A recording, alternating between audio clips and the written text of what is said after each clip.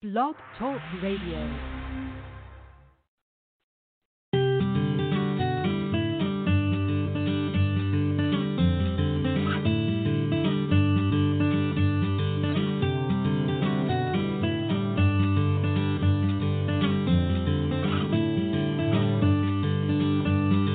Now we're gonna break the chains, wash away our yesterday.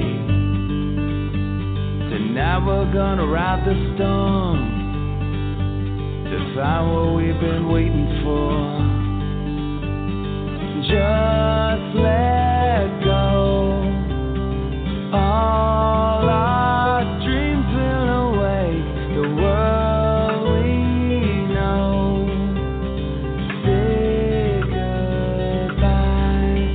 It's our time. It's our time. The stars have aligned and the future is shining so bright. Tonight,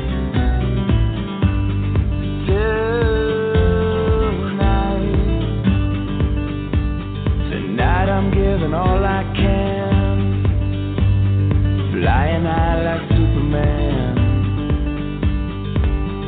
All your tears, I will wash them away. Leave your fears far behind.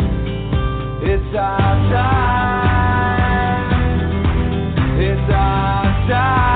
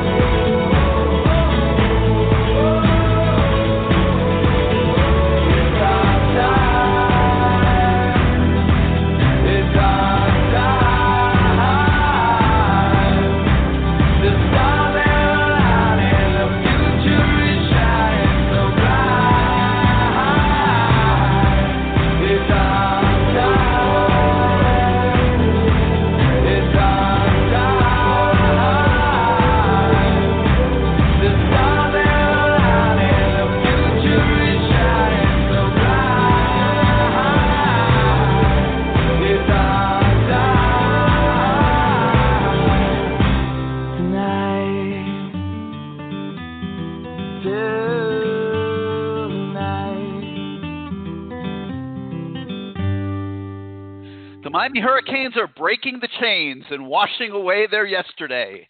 They are flying high like Superman. The stars have aligned above them in every way. And this 2020 season of absolute positivity continues to be just what the doctor ordered for a Canes program that suffered through the exact opposite of fate in 2019.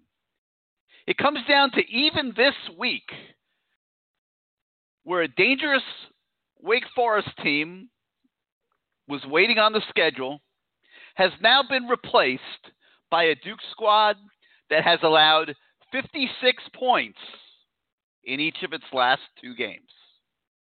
Yes, sometimes everything does go right, including Miami rising to number 9 in the rankings despite not playing the last 2 weeks, though the College Football Playoff Committee did just release its own rankings tonight and placed the Canes at number 10.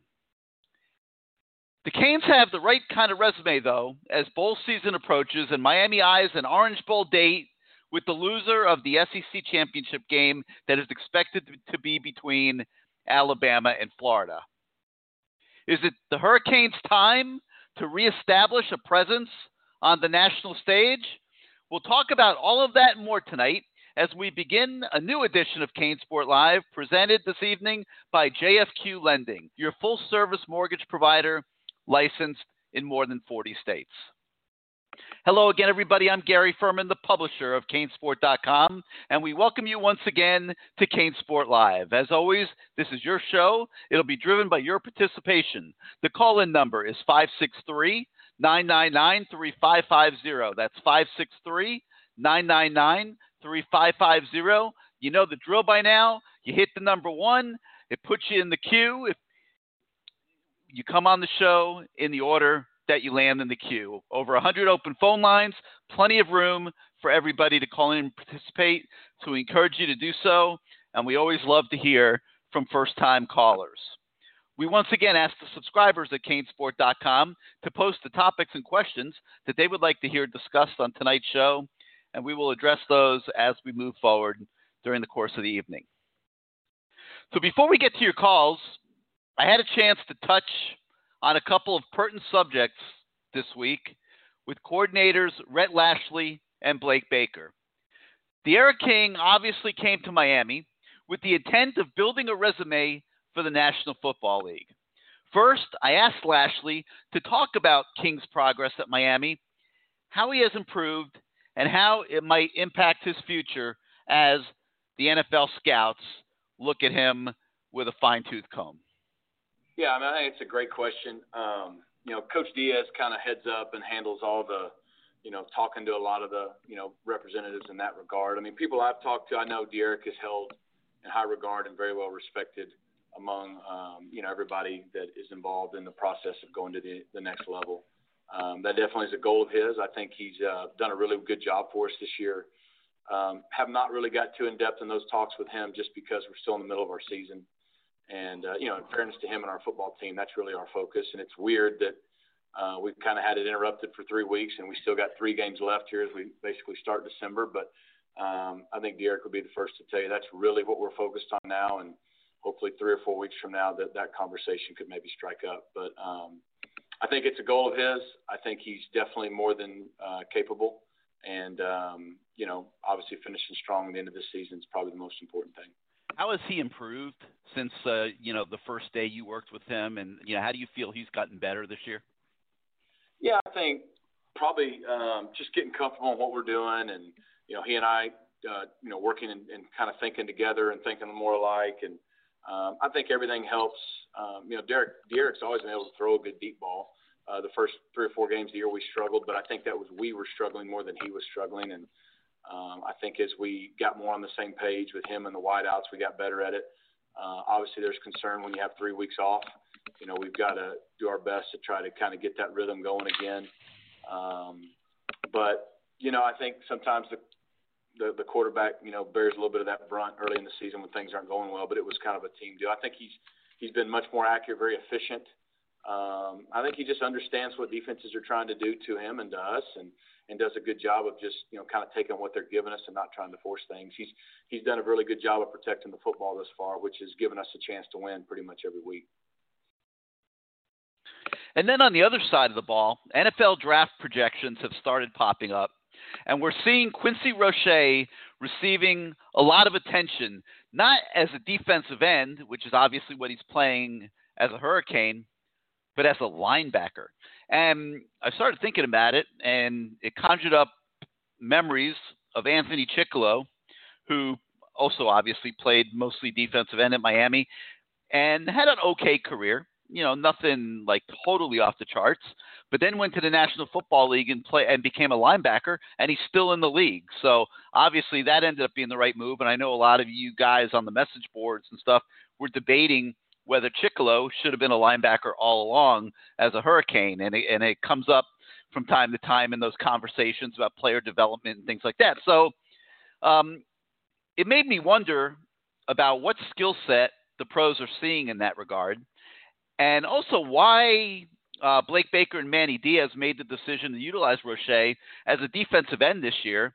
If you think about it, the team could not have been more in need of linebackers. There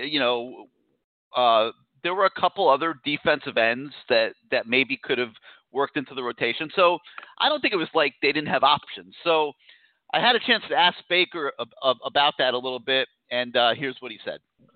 was looking at some NFL draft projections, and I noticed that the next level is looking at Quincy Roche a lot as a linebacker. And I wanted to get your opinion on what skills are you seeing that you think is inspiring that, and what went into the decision by you guys to utilize him as a defensive end as opposed to a linebacker?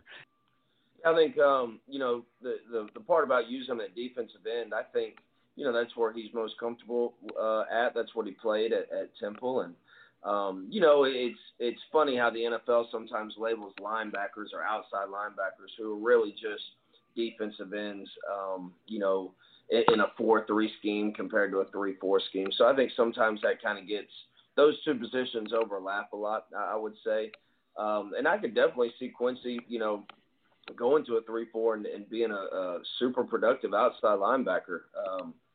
He's a guy that really flourishes, and when he drops into zone, we don't utilize him that much in that department. But I know at Temple he did drop more often, especially on third down. They kind of dropped him in a little honey hole. But I also think he has incredible instincts. He could be a guy instinctively that does slide inside to an inside linebacker position because his instincts are really, really, really good. So I could see him being really productive at either one of those positions. But in our defense with a four down front and something we pride ourselves on is getting after the passer. He definitely checks all those boxes when it comes to getting after the quarterback.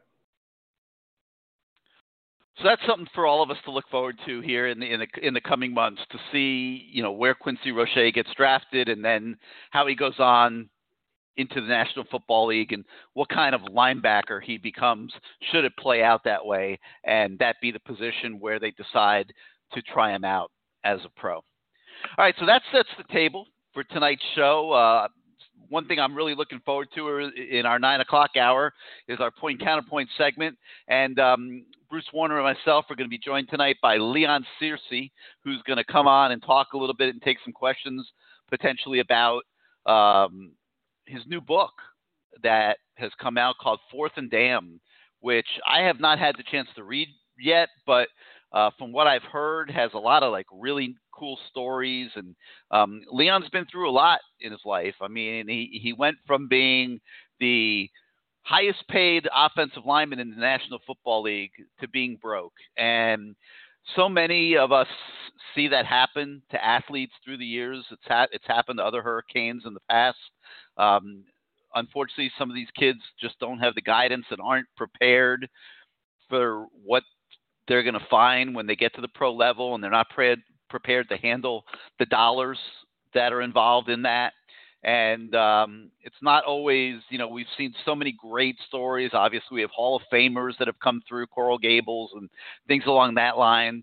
But not all the stories end the same way. And I think it's going to be really neat tonight to hear Leon talk a little bit about his journey, what inspired him to write a book about it, and maybe share a couple of the better stories with you guys. And if you're interested in getting that book, it's available at Amazon.com. You can, go there. It's called Fourth and Damn.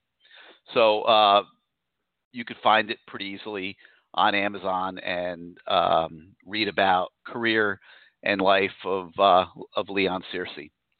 All right, so let's get out to your calls. The number, 563-999-3550, 563-999-3550. You hit the 1 on your keypad if you would like to come on the show. And let's go out now to the 941, where I believe the Mikester Cane awaits us in the number 1 spot. I know a few guys right now that are seething over that because they messaged me throughout the day and told me that they had every intention of being number 1 this evening, and the Mikester Cane was not one of them. So, Mikester, you're the man once again. Welcome back to CaneSport Live. How you doing tonight? It's great to be back, Gary. How you doing, bud? Doing good. Been a little boring without games, to the last few weeks. Tell me about it. I know. Tell me about it. I mean, look, Clemson and Notre Dame are going to play each other for the ACC title game. I mean, we're locked out. I don't think there's going to be any hope for that. But Anyway, Yeah, but you know what, Mikester? That's the right two. Those are clearly the two best teams that are playing in the ACC this year. Oh, no, well, without a doubt, Gary, without a doubt. So, anyway, let's start off with a couple questions for you. There's a 5-star linebacker that decommitted from Tennessee, Terrence Smith, or Terrence Lewis. Terrence Lewis. Yeah, that's it. Are they going to try to push hard and see if they can land him or not? What's well, your they thoughts have on been. that? They have been pushing hard, and Okay. I don't think they're going to win. I think that right now it's looking to us like he's going to go to Texas A&M or Auburn. Has never really wanted to stay here. There were some issues earlier in his high school time. He's bounced around schools, and I think Miami dropped him for a while, and justifiably so. Right now they're trying to get the program turned around, and the last thing you want to do is start bringing kids into the. You feel like you're starting to get your culture straightened out a little bit. This has been a really good year this year, and the last thing I think you want to do is start bringing in recruits that are could potentially disrupt that or could be getting in trouble, things like that. So they passed early on him, and as he's kind of reestablished himself, they kind of softened on that a little bit. And I think right now, if he wanted to come to Miami, that they would take him. But that doesn't appear to be the case to us right now. Unless something changes, I think he's going to Texas A&M or Auburn. Oh, okay. All right. Well, we'll pass up on that one then. And also, I heard they're still in the picture for Jake Garcia. Have you heard anything about that? Yeah, we think that's a bad rumor. The information that we're getting on that it does not indicate that that's ever really been as live a possibility as maybe some down here have hoped it would be. I think Jake Garcia, he's a crafty kid now, and I think he's keeping his options open. In the event that there was a coaching staff change at USC. Right. But USC, I think, is 3-0 right now. So, I don't think that there's any dismay with the coaches right now at USC. It's looking like the staff's going to stick, and they're recruiting well, and on track to make it to the PAC championship game. So, I would say the chances of Jake Garcia flipping to Miami are very, very slim. Very, very slim. Okay. Speaking of coaching change, I'm also hearing about possible candidate for Rhett Lashley of Vanderbilt. What's the situation with that? My instinct is that will not happen. I think Rhett maybe is just a notch below the line to land that kind of job in the SEC. I think it's going to probably take a few more years, but then again, you never know.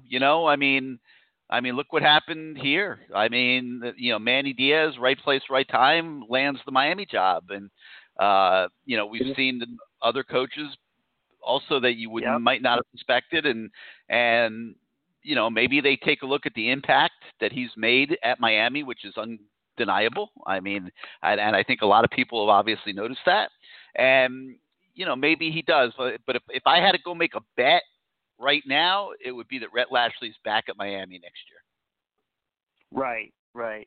Oh, your thoughts on Derek King too? Is he going to return? Any what's up with that too? I would be surprised. I mean, return to do what? He's having a good year. I think he's showing the capabilities that he has, and I'm expecting him to go into the draft. It's not like he's going to be that much better of a player 12 months from now. I just don't see it. Like now, unless he looks at it from the standpoint of, I don't think I'm going to have a long career in the National Football League, and my education's important to me, and I can sit here and I can continue to build my free education as a graduate student, maybe at Miami, and just keep stacking diplomas on top of diplomas, or if he looks at it from that standpoint, then maybe he does decide to go back. But if he's looking at seeing if he can have a football career, I don't. Right. I mean, as much as we all would love to see him come back, I just don't know what he would have to gain. I mean, all right, so maybe he's a little bit more serious of a Heisman contender next year, but we're going to lose some pretty good talent on the defensive side of the ball, and I don't know. I don't know. I don't know. I mean, if I had to make a bet on it right now, it would be that he goes and tests the waters in the draft. That he goes along with Brevin Jordan, of course. Brevin Jordan, I don't think is anywhere close to as clear cut. I really don't. Brevin Jordan's done nothing this year. I mean, of any, I mean, he's caught a few balls here and there, obviously, but like he has not established himself as a dominant football player. I think he needs to come back. But he's been injured, of course. I would feel bad for Will. Yeah, no, I understand, but that but being injured has kept him from building a resume, and he's been injured a lot. And I think he's got to show that he can get through a football season and play consistently well every week. And if he does come back, that's not great for Will Mallory, who needs to showcase, because I think Will Mallory is a really good tight end and has been underutilized really this year. But we'll see what happens there. I mean, maybe we've seen guys be predisposed to doing this before, but I don't think he would be a first. He might not even make the second round if he goes out this year. Right. Yeah, I kind of figured you would say that. But I'll tell you who's going to be great stars in the future is Jalen Knight and Don Chaney. Oh, my gosh, those guys are beasts. I mean, they're beasts. But anyway, also I heard that LSU got a decommit from Jalen Lee. Any thoughts of Miami possibly pursuing him, or are they going to let that go? We have not heard that they're involved there. Not at this point. Okay. What about offering 5-star strong defensive end Corey Foreman? Anything on that? No. That I think Clemson's been in the driver's seat there for a long time. I think USC is in the picture there. I know Oregon's in the picture there. Miami has never been involved there. Also, I got a question on a couple of offensive linemen. What about Tristan Lay from Virginia and Bryce Foster? I think he's from Texas. He's a guard, big guard. It's like 328 pounds or something like that. Any thoughts or situation on that one? I do think that they are looking for another offensive lineman. The name that we've heard is Austin Barber out of Jacksonville. He's been talking to Coach Justice, and from what we've heard, he's waiting until February to decide. Okay. It's also not certain that he's going to get an offer yet. So that's the only other offensive lineman that we know of right now that really is in the picture.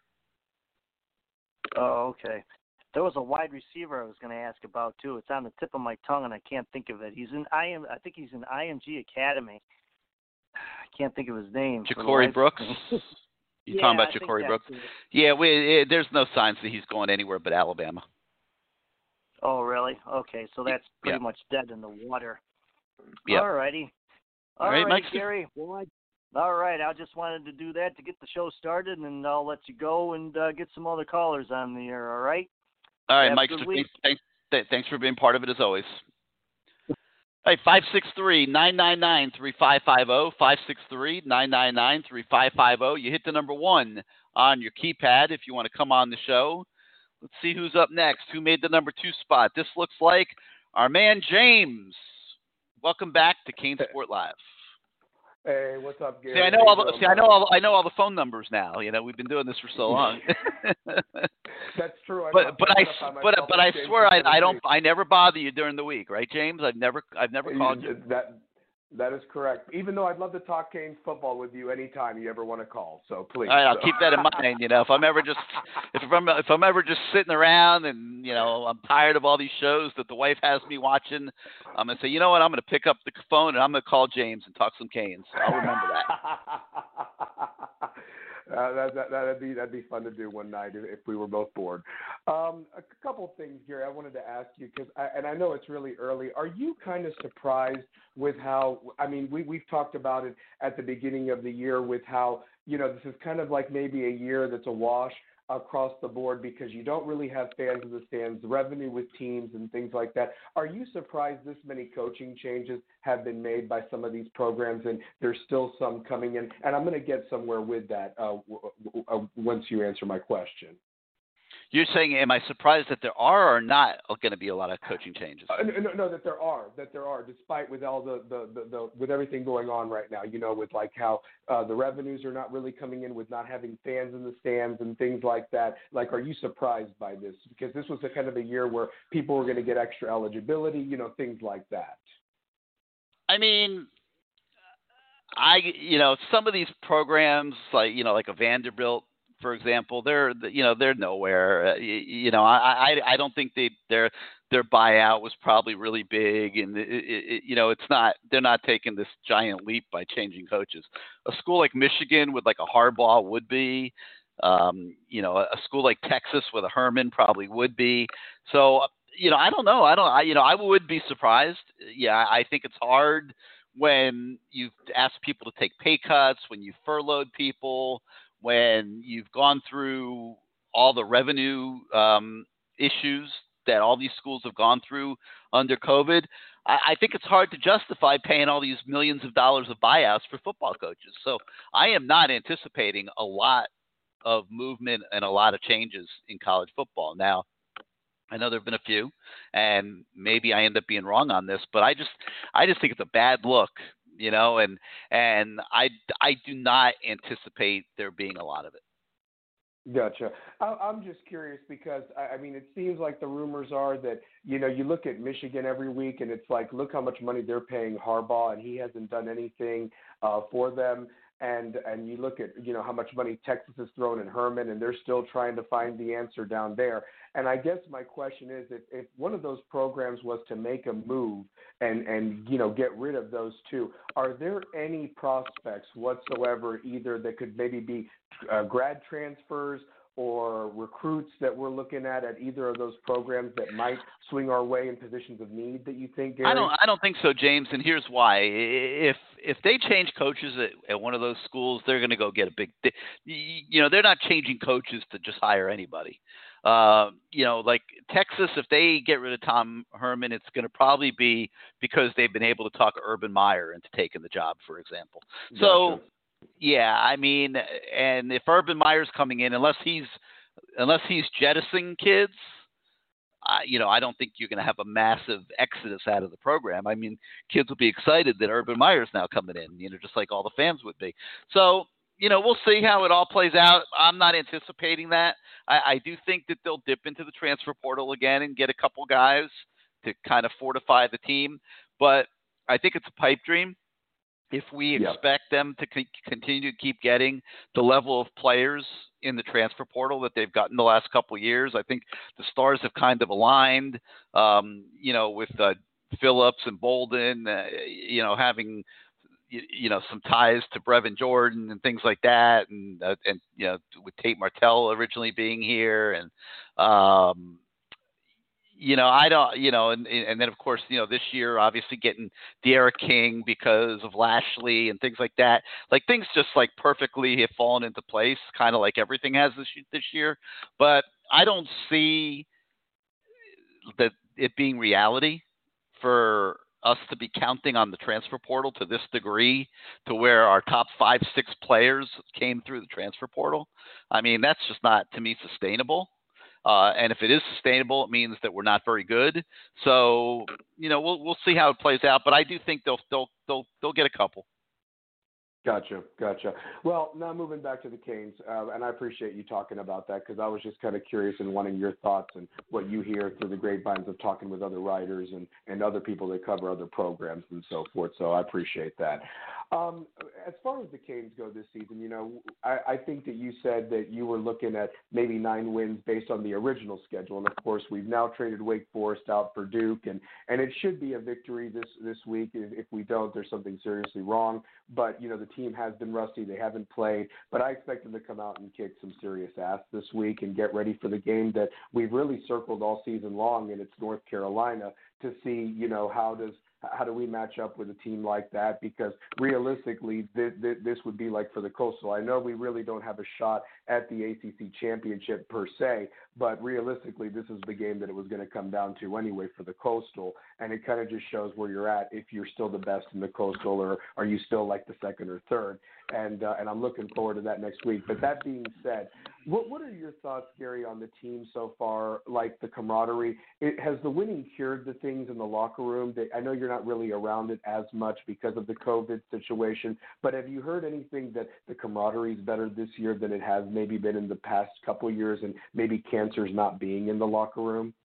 Yeah, I mean, everything we hear is a total, complete reversal from last year on that front, and I think we see it in the product on Saturdays. I mean, it gets a little cliche-ish at times the way Manny talks about it, but we hear him referring to the togetherness and how they hang in there during games and how they play for each other in the fourth quarter and how much that's helped them get the results that they've gotten and things like that. And yeah, even though it's a little bit sappy or whatever, I mean, I think there's some legitimacy to it. I mean, they certainly haven't fallen apart. You haven't seen any signs that they are not wound together like you would want to be. I think they've gone through a lot of adversity this year, obviously, and I think that people probably don't realize or give respect to the amount of stress that these kids have been under for several months now, just trying to stay away from COVID, having to be afraid to be around their peers. Obviously they're young guys. They want to be around girls and things like that. And, it's been a lot of pressure, and we've seen it break down here the last few weeks with a lot of guys on the team and a lot of people around the program getting COVID. And it kind of tells you that eventually it's going to catch up to you. It's going to get you. And, that came for all those months to be as good with it as they were. I'm sure came with an enormous amount of stress, individual stress, collective stress. It has not been a normal season. They didn't train properly. You didn't have spring practice. They haven't been developed as they normally would have in a typical year. And maybe that's affected some individual performances in games, not just for the Canes, but for the teams that the Canes are playing. And it's just been a very, very abnormal situation. So, I mean, I think that every sign has been that everything's really good in the locker room. And, we don't know of any real problems in there right now. And that's a good thing. It is. Couple last things, Gary. With the season, we have this potential to finish out, with these next three games, winning them, be a 10-1 season, absolute berth to the Orange Bowl, I would say, no doubt, with a chance to play the Gators. How big would that be for the program to finish, moving forward? I'm thinking long term, not like a checkers move, but like a chess move, that this program does, finish out this season strong with winning these next three games, plus maybe even beating Florida in the Orange Bowl. How big is that for the program? And maybe does that, I don't want to say that back crap yet, but I'm just saying, does it make them a contender and maybe legitimize Manny with the recruits maybe in the next few classes coming up and so forth, especially with state bragging rights on the line as well? Well, I think there's several layers to that question, and I mean to the answer to that question. And would a win over Florida in the Orange Bowl give Manny legitimacy? I think it would. I think it's the kind of legitimacy that he needs very badly. I think that it's an opportunity. It would be an opportunity, and the worst thing that could happen is you get your butt kicked like you did against Clemson, and you know that you still got miles to go to get the football team to the point where it's a true national contender, not a pretend national contender, a true national contender. So to me, that's the downside. That's the worst thing that happens is you find out what you already suspect. Because I think we found that out in the Clemson game. In this case, it would be a glorified home game, so maybe it would make things a little bit more advantageous for the Canes in that one. But I think anybody that's watched the two teams play this year, probably say that Florida's roster is probably a little bit better right now, but I don't think that necessarily means Miami can't be competitive. I mean, we found out a couple of years ago that Miami was very competitive against Florida. I think this Florida is better than that Florida, but I think it would be the perfect way to end this season because it would give you a final exam. And I love that idea of a final exam, but I don't think that it necessarily translates into anything next year because I think next year's team could have an entirely different look. If you're talking about losing Phillips and Roche and King and maybe a couple other guys, we don't really know what they're all going to do, but it's going to take, if you just lose King, it's going to take on a whole nother look. And if then you add Phillips to that, who I think you're definitely going to lose. And, I don't think it applies. Like, I don't think what happens in the Orange Bowl would apply to next year. So I would be careful about projecting that. And I think we learned a little bit about that in 2017 when we started out 10-0. And the next year we came back and went 7-6. So, there was no carryover, from the success of 2017. To me, that's what will measure Manny Diaz. Not so much what he's done this year, but how he's able to build on what he's done this year. He's had a great year, made a lot of great moves. They've won some close games. They're in the top 10. This year has been an absolute 100% win for Manny and the program and everybody. I think it's taken some of the pressure off Blake a little bit. I mean, there had to be a little, not in his stomach the way last year went. And, I think he's been able to exhale a little bit. I don't think there's any question that by putting this season together that Manny has bought himself security in his job, at a minimum for a few more years. I mean, I don't think it would even be in question, and it's deserved. I mean, the guy made every move he made since last December has been a right move and a winning move, and he deserves just a whole mountain load of credit for that. So I hope I answered your question. I think I just think there's a lot of layers to it, and there's no just one answer to one thing. I think there's just different aspects involved there. And of course, we have to do our part and win to even get to that point too, because as we know, as years past, things have happened that haven't quite worked out that way. One last point, Gary. Well, yeah, but you know what? I mean, I'm looking even like North Carolina.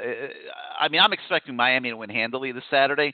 The North Carolina game, I personally think can go either way. But even a 2-loss Miami, I think would get the Orange Bowl bid over a 3-loss North Carolina team. So we'll see. I think so too. One last point, Gary. I agree with you that I think Miami wins this Saturday pretty handily at Duke. Do you have any insight of who do you think would get the snaps if we're up pretty high and we take King out to maybe get that quarterback of the future ready for next year between Kosey and Van Dyne? Who do you think it would be? Man, I'll tell you, I wish it would be Van Dyke. I mean, I feel like we know what Nkosi can do. I would love to see Tyler Van Dyke for at least a quarter and a half. But I don't know. I don't know what they're going to do, and they're not going to tell us in advance. And exactly. I mean, who deserves to go in first? Nkosi. He's been the number 2 quarterback all year. But to me, I understand that he deserves to go in first because of that. But I think it's very important to see what Tyler Van Dyke looks like in a real football game, and we've seen a lot of Nkosi in real football games. So and I don't think they're going to get the opportunity to do it against North Carolina. I don't think they're going to get the opportunity to do it in the bowl game. They might get the opportunity if things go well against Georgia Tech, if that game actually even gets played. But I don't know. I would love to see them jump all over Duke, who I just don't see what Duke is going to be playing for this weekend. So I expect Miami to win this game handily. I would love to see them get up enough to where they felt comfortable putting Van Dyke into the game just to see what he can do. Exactly. But I'm not going to predict it's going to happen. I won't predict it's going to happen, James. Exactly. I just wish the staff, and I agree with you, Gary. I just wish the staff would really take a hard look, appreciate what you've got. You've got Game Silva Perry. You know what he can do. But the truth of the matter is, if Rhett's going to be here next year, which I believe he will be, I really believe this staff needs to start looking. If De'Eric isn't going to come back, which it looks like he's not, do you need to get this kid reps? Because realistically, if the schedule holds true, your first game is going to be against who I think is going to be the defending national champions, Alabama, next year, and that's not who you want him to go up against the first game. You know what I mean? Just for live game reps, per se. So, but anyway, Gary, love the show. Take care of yourself, bud, and go Canes. All righty, James, thanks for being part of it. All right, 563-999-3550, 563-999-3550 is the number. Hit the 1 on your keypad if you want to come on the show. We're going to go out now to our CaneSport managing editor, Matt Shodell, who makes his regular visit to CaneSport Live. And, Matt, what's on your mind this week? How have you enjoyed the last few weekends to – I don't know, eat stone crabs or whatever and chill out? I mean, a couple of trips out getting some stone crabs, but I mean, it's nice to have some football to cover and to watch. So at least we're back in that routine. I mean, it's a little weird. It's just been a weird year. Well, I guess you won't get mad at me if I share this story. It was kind of funny, and I was sitting there. I think it was a Saturday afternoon watching a little football, and my phone goes off, and I see this picture of Matt on a boat with a stone crab that literally was almost as big as him. Like, I have never seen a stone crab in my life as big as this thing. And Matt likes to go out and fish for these guys every now and then, and I got to give you credit, man. That was a monster. I know you didn't have to do a lot of work to get it, but like, wow. I mean, this thing literally was. I mean, I'm trying to figure out, like, as big as a cat, would you say, Matt? Like a grown cat? Like it was a big stone crab. It was like the size of Vince Wilfork's bicep muscle. It was pretty big. Yeah. I don't take pictures of stone crabs ever, and that was when I take a picture of stone crab, it's like it's like a different species. It was crazy. Yeah, it was really big. Well, I think we could say it was a monster stone crab. That is fair to say. Like, for those of you that eat stone crabs, I would say the claws were not colossal; they were double colossal. How about that? Yeah, it was crazy. All right, so Hurricanes, they lose Wake Forest, and they pick up Duke. And I talked about it at the beginning of the show, and I just saw that as a continuation of the fortunes that they've found this whole year, because I was, a few weeks ago, I would have said that the Wake Forest game was a trap. Like, when I watched Wake Forest this year, I was impressed with their effort. They had a very good offense. They could score points, and they played just incredibly hard. And I thought they were going to give Miami a very hard game at home, and I don't feel Duke is going to be as positioned to do so, even though Duke has beaten the Canes 2 years in a row now. Yeah, I mean, I agree. I mean, look, Wake Forest had sort of been on a roll, I mean, they beat Virginia pretty easily, beat Virginia Tech, which was number 19, beat Syracuse, and then almost beat North Carolina, which is a pretty good team. So, yeah, I don't think that was going to be an easy game at all. At the same time, I sort of would have liked to see Miami play Wake Forest because, you sort of need to get a gauge on where you're at. I mean, beating Virginia Tech by 1 point, barely beating NC State, barely beating Virginia. There's just, still some question marks, like that you're not quite sure what you have. A really convincing win against Wake Forest, might have really helped Miami, not just, for Miami fans, but sort of nationally, like to say, hey, this is the kind of win Miami needs. Because, look, beating Duke by 30 or 40 points, no one's going to say, oh, wow, Miami's really looking good.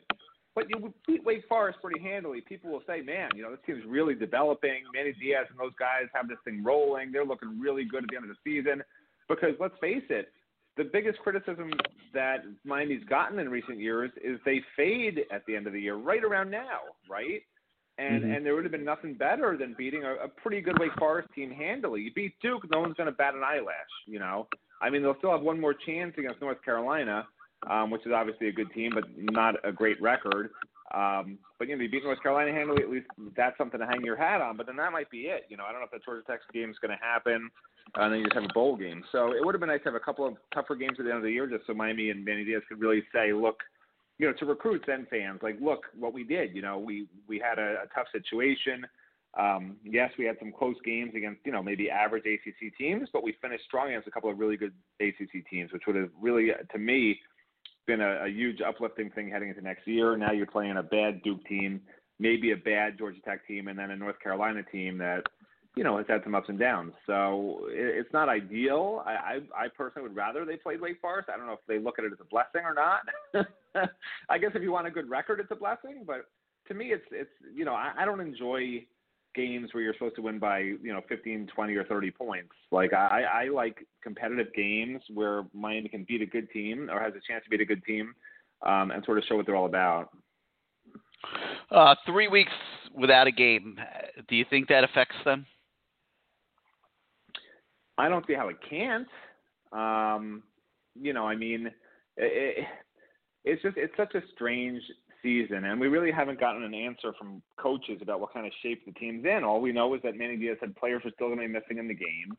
All we know is that the strength coach, David Feely, is sort of saying that guys did what they were supposed to do at home on their own, which they're college students. I don't know how hard they really worked or didn't work, without necessarily knowing there was going to be another game even at that point. I mean, there was such a big outbreak on the team.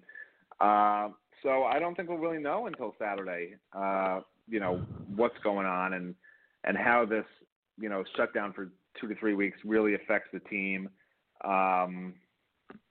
It's just, to me, it's still an unanswered question. I don't think we can say, it's not going to be a big effect or, it's going to be a big effect, because they're not really sharing information on exactly what they did. I mean, I spoke to David Feely for half an hour, and I couldn't get out of him, exactly what he was asking kids to do, other than the fact that he sent them, plans, what they should do, not, I checked with them and they all were doing it, or, they're doing great. I mean, he's talking about, GPS monitors that are telling him that they're in great shape, but I don't think a kid running 20 miles an hour tells you he's going to be able to play 70 snaps on Saturday. So we'll have to wait and see. Manny kind of indicated that they were going to get guys back potentially in stages this week. It wasn't going to all be everybody was here today and yesterday and was practicing the entire week. That different guys would be coming back at different times during the week, and that was if they passed their tests and things like that. So that's a little bit of a subplot. They are still dealing with COVID and managing that as they prepare for the game, but fortunately it's not the North Carolina game that they're trying to do it. It's the Duke game, so that should help them a little bit. Matt, we are 2 weeks away from the early signing period, and I know you spend a lot of time talking to these kids, and I mean, what a bizarre recruiting year. No official visits. I know the bulk of the class is local. And so the kids have over multiple years built up relationships with most of the staff.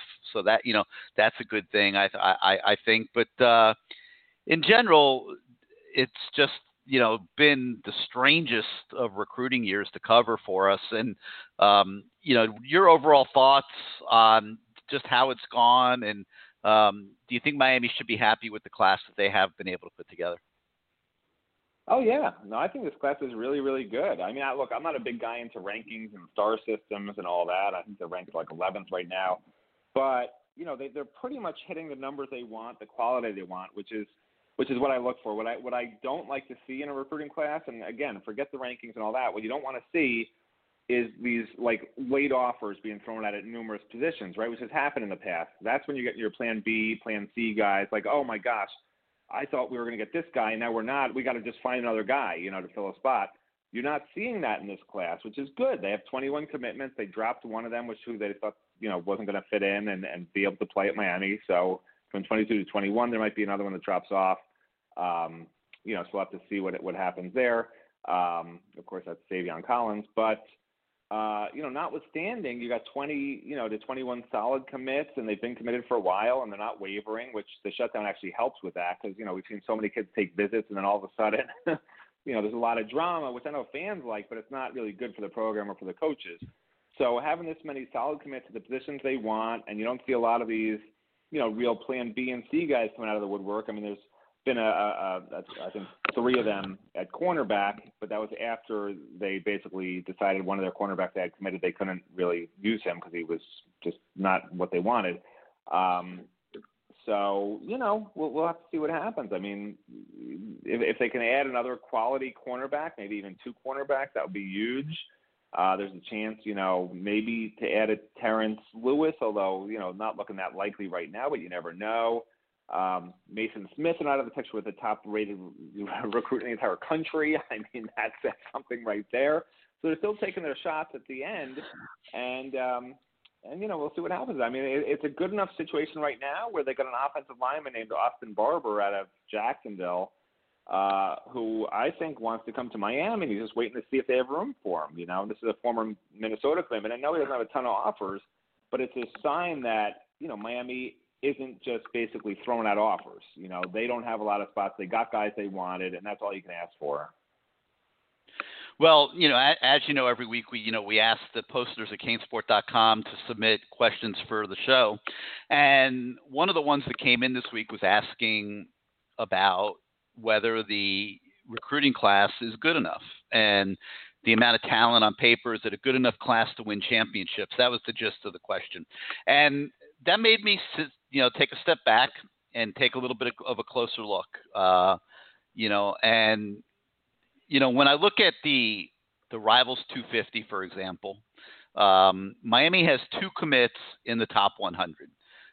Number 19, James Williams, number 39, Leonard Taylor. So really 2 in the top 50, and that is way better than Miami's been doing lately. Like most of these guys from South Florida who have been ranked anywhere close to that level have all been getting away. So that's a big forward step. Okay. And then I take a look a little deeper and I say, let me go see what's up with Clemson, because Clemson is the team that the Hurricanes have to catch to win absolutely anything in football. It sucks because of how good they are and how good they've been. We'll see if they can sustain it. But so far they are sustaining it, and it's a fact of life. Unless Miami gets its act together to that degree, it cannot win anything again in football, because to win anything you have to be able to win the ACC. So Clemson has 5 in the top 100. Miami has 2.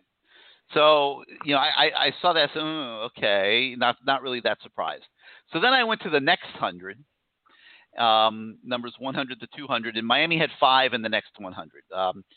Lawrence Seymour at 151, Brashard Smith at 158, although I do think personally that he's a little underrated.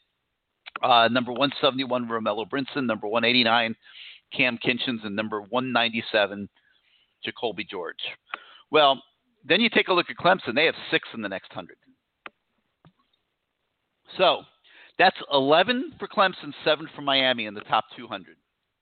So, and the Tigers might pick up 1 or 2 more. So are we recruiting well enough? I would say personally it's better because of Williams and Taylor, but I would still say it's not yet where it needs to be. Your thoughts?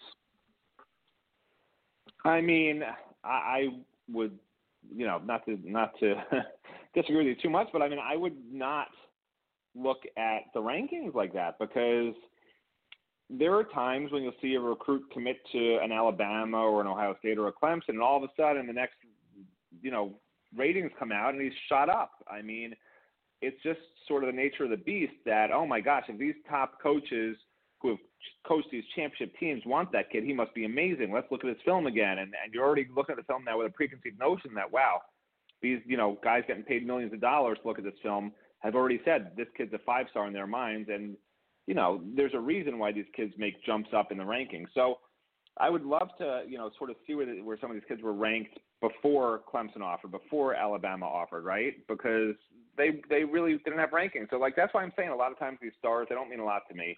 Rankings don't mean a lot to me. To me, they're just fun. They're entertainment for the fans. It's great.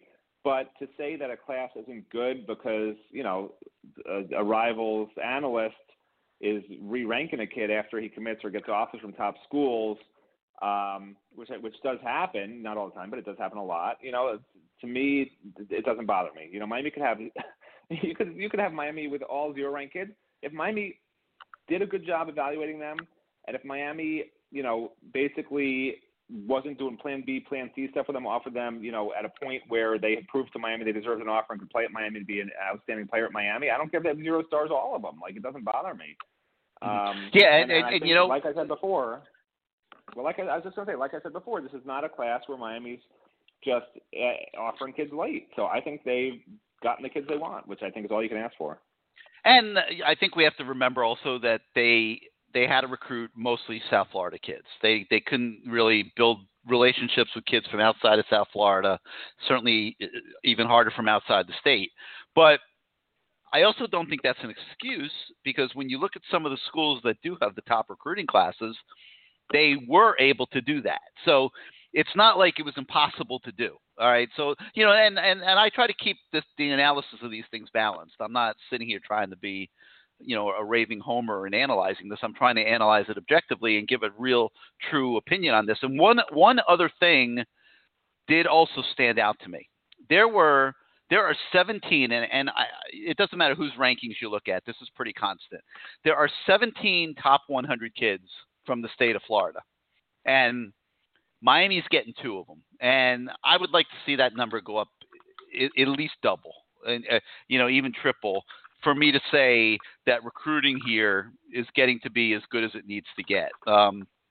For example, Alabama, which isn't even in the state of Florida, is getting 2 of the top 3 kids from the state. And they're also getting Ja'Cory Brooks, who's a Miami product. So in all, they have 7 of the top 50 kids from Florida, and 13 of the top 100 going to Alabama. So that's elite recruiting to me. And the only comparison you really have is to look at what Alabama's doing, look at what Clemson's doing, look at what Ohio State's doing, because those are the teams that are having success. And if you're talking about wanting to become a playoff team and wanting to compete for national championships at Miami again, you have to be able to get to that kind of level. So, I think it's a very good recruiting class, and, you could chime in here, but like when I go through it, and we'll talk more about it here maybe next week or something, but as we get closer to signing day, but when you look at it, they don't have a quarterback, which to me is a disappointment. I know that they're still hoping to flip Jake Garcia, but I think in a perfect world, you would love to have one of the top high school quarterbacks in the country in your recruiting class right now. They don't have that. So, so right now, depending on where things go from here, who maybe they can get in the transfer portal or something along those lines, you would have to say quarterback is a disappointment. Thaddeus Franklin at running back, I personally think he's a good player. I'm not sure that he's going to come in and beat out Jalen Knighton and Don Chaney. And we don't even know yet. Cam Harris will probably be back next year too. So you're looking at a kid that's going to probably come in and be like the number 4 or 5 running back. I do like the receivers a lot. I think Romello Brinson, Jacoby George, and Brashard Smith are going to very quickly compete for playing time here. Is one of them elite? We'll see. I think Smith has a chance to be really, really good, because just like we see Mike Harley standing out in this Rhett Lashley offense, I think Smith has the skill set to maybe take advantage of some of the same matchups that Lashley is able to create for Harley, and could have a really, really solid career. And I like Brinson and George as more of outside receivers. I think both are good prospects, and that'll be interesting. I love Elijah Arroyo as a tight end prospect. Has been looking very good in Texas. We'll see on Khalil Brantley. I'm not as sure on him. I'm not 100% sold on the offensive line class. I see McLaughlin as a project. I think Seymour might have some size issues at the next level. We'll have to see how that plays out. I think Ryan Rodriguez is a good center prospect, but maybe along the lines of like Corey Gaynor, who's hasn't been a great player at Miami. I mean, he's been a good center. So I'll stop there, Matt, for a moment. Any additional thoughts you have on the offensive class? I mean, I agree that the quarterback is a disappointment. I mean, with the way this offense has been doing, it's sort of surprising me that they can't find somebody at a high enough level, a dual threat quarterback that would be interested in basically being the only real dual threat quarterback on the team next year, assuming D'Eriq King leaves. I mean, because D'Eriq did so well, you got to think there's such a huge opening for that. And I don't know if that's because the shutdown hurt them or what, but it's very surprising to me that they couldn't get a top recruit, a 4-star type player, so to speak, that's a dual threat in this class. I don't understand it. But yeah, I mean, all the other points you made, I agree with. There's just, there's a lot of unknowns. Offensive line in particular is very tough to project out to the next level, and because you got to think most offensive linemen, you don't want them to play until, generally their third year, maybe their second year. So, a guy who's a project, that's okay on the offensive line. What you don't want is a project at wide receiver, right? So, I mean, having Michael McLaughlin already at 295, and yeah, he is a project because he's a tight end last year. So he has to really pick up on the nuances of everything they want him to do at offensive line. But, I mean, you say 3 years from now, he should be pretty darn good, which is how they have to get back to being on offense. You don't want all these freshmen and second-year guys, playing a lot. You really want to get to the third and fourth-year guys and then the handful of fifth-year guys that stick around to be the core of your team every year. So, hopefully they can get back to that. And defensively, I'm not going to go into great detail right now. We'll do that down the road here. But, I think, you look at the defensive line class. Obviously, Leonard Taylor stands out. I think he's a guy that has the potential to be an elite football player. Ishmael, I mean, people feel pretty good about. It'll be interesting to see how he factors in at the defensive end spot with, a couple other, talented young guys already ahead of him in progression by years. So, that'll be interesting. Thomas Davis, one of the rare out-of-state kids that they were able to get coming in as a defensive end outside linebacker type prospect, I think has some potential. But, at linebacker, I think, Chase Smith is a kid to keep an eye on as a striker. Troutman's done some good things. But the point I'm making as we go through this, defensive back Cam Kinchens, obviously James Williams is a kid, a 5-star kid coming in as a safety. We don't know where he'll land position-wise in college, but he should be a really, really good football player, obviously. So there's some good players. I think time will tell, and it's going to be how the Cam Kinchens develop, how the Romello Brinsons develop, the Jacoby Georges develop, the Smiths develop. How all those kids develop will determine how great the recruiting class really is. But to get back to the original question, is it a class that will that will directly impact winning a championship? We'll have to see, because I think you got to remember, you're picking up some good players, but you're also going to be subtracting some good players. When you look at a Jalen Phillips, is Jabari Ishmael going to be able to come in and replace what you're losing in Jalen Phillips? There's no way in hell anybody's going to predict that right now. Even like a Leonard Taylor, is Leonard Taylor going to be as impactful of a defensive tackle as Phillips and Greg Russo last year? Even Quincy Roche, is he going to be as impactful of a defensive lineman as these guys that you're subtracting? So you just don't know, and there's too many unknowns. And but I think it's a positive that they were able to get the bulk of the good players from South Florida.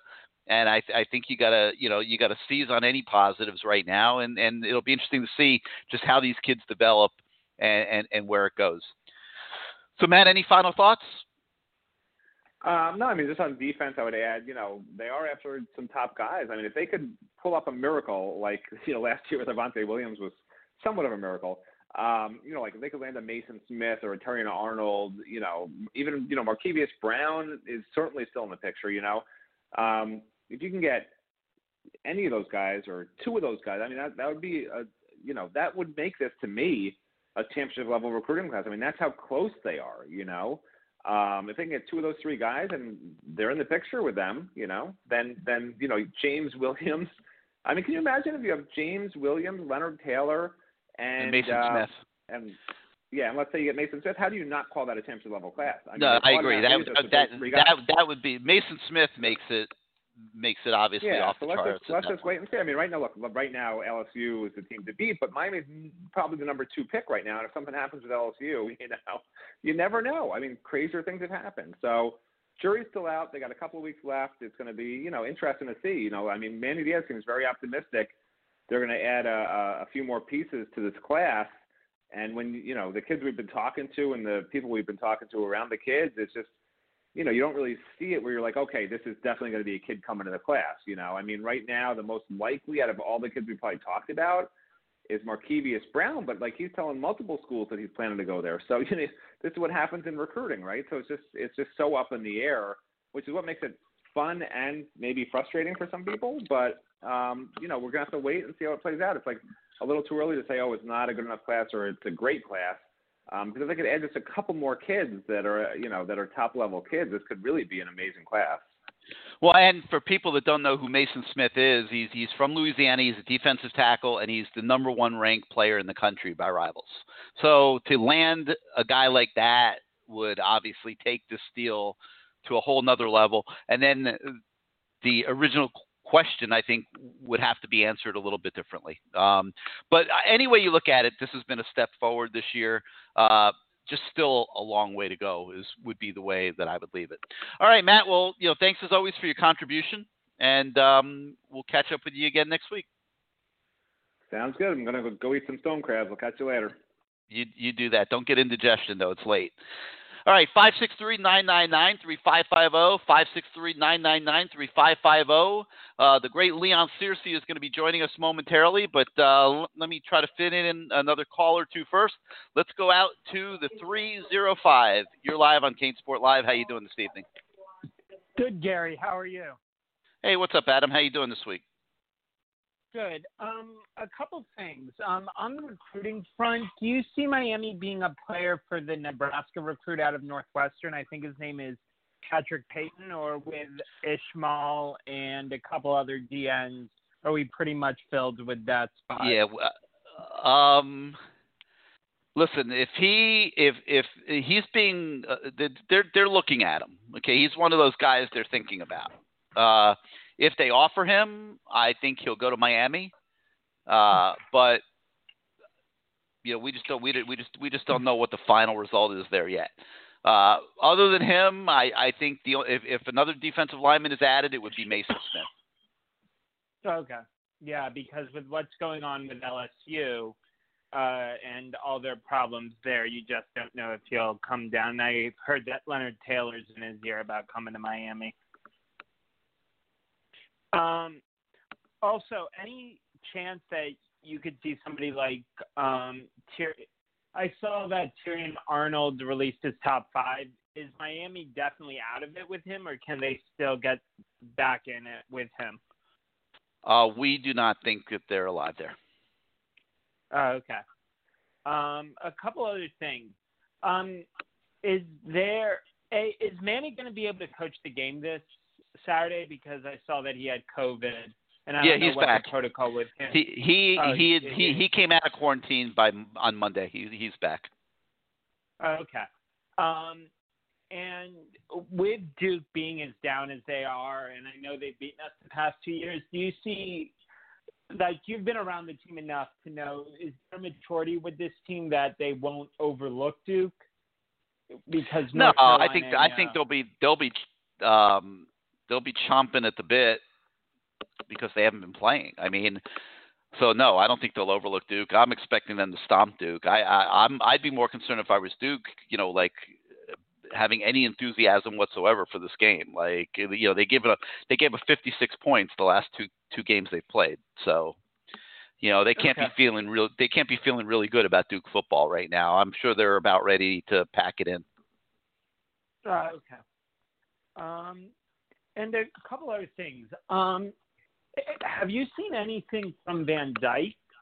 Assuming that, like, this year, I know, like, have you seen him at practice to make you think? No, that we haven't, because of COVID. Because of COVID, yeah. Adam, we haven't been able to go out there. So I can't tell you firsthand how he's. We just can go by what we're told. And in conversations we have with different people that are there, and we're told he's doing fine, that, they're happy with him.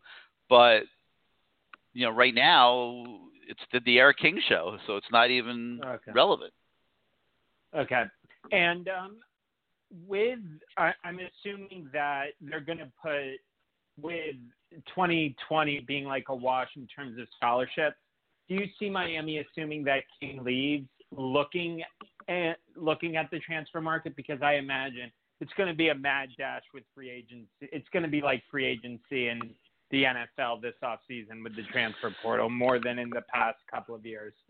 Yeah, but you got to remember. I mean, I don't think numbers is not a insignificant issue. I mean, it sounds appealing. Hey, let me load my football program up with 120 players, but you can only play.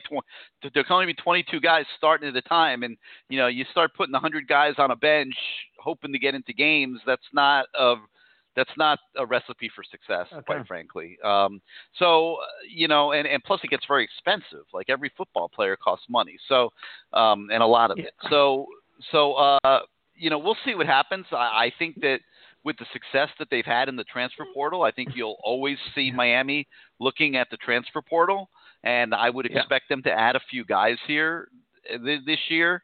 But do I think that you're going to see like a dozen guys added to the roster out of the transfer portal? I personally don't, but we'll see. Okay. And a couple other things. One, do you think and I think you mentioned this earlier, that Jalen Phillips is a true 50-50 because he's really only had 1 year of a body of work because he was so injury prone at UCLA. That you mean 50-50 to go pro? Yeah. Or do you think he's gone because of how good he's been this year? I think that there's no question that he's going to go out. I mean, look at how he's played. I mean, it would be foolish for him to come back for another college season. Okay. He'll be a first or second round draft pick for sure. Okay, and the other kids, I think you touched on this. The other three are like Borregales. Obviously, kickers don't get drafted high to begin with, but do you see him like going pro this year? Yeah, I do. I don't see where he has like I think he's kicked so well that there's no reason for him not to go pro. If he's good enough, he's not going to get better in a year. Like he's already at a top level. So yeah, I got to think he's going out. He's going also. That's what I would think. Okay. And then players like and a couple more like Harley and Carter. You see them coming back next year? Because Harley, yes. Really... Carter, yes. Yeah, I would think they both come back. Okay. Although I mean, you know what? I don't know. I don't know on Carter. Okay. I can't say I really know on either one of them because Harley's had put together a good string of games here. Like, what's his upside? How's he going to get better? I mean, he's not going to do better than what he's done the last few weeks. So maybe he does go out and just see where he falls. Very hard to predict both of those guys because Carter, being a senior, is he going to get any better next year? Probably not. So it might make sense. At worst, they're going to get free agent looks. So it might make sense for them to go out and give it a shot. And the last one I wanted to ask about was Bubba Bolden. Do you see him leaving early? He's a little trickier decision because he has so much upside, and he's kind of hurt himself the last month, I think, by not playing as well as he maybe did earlier in the year. So he might have something to gain by coming back. I think he's got a tough decision. I think right now he's maybe a fourth-round draft pick. And he might decide, let me work on my game for another year. Let me come back and, maybe I can get into the second round. Okay. Well, thanks for taking my call, Gary. Have a great rest Adam. of the show. No problem. Thanks for being part of it.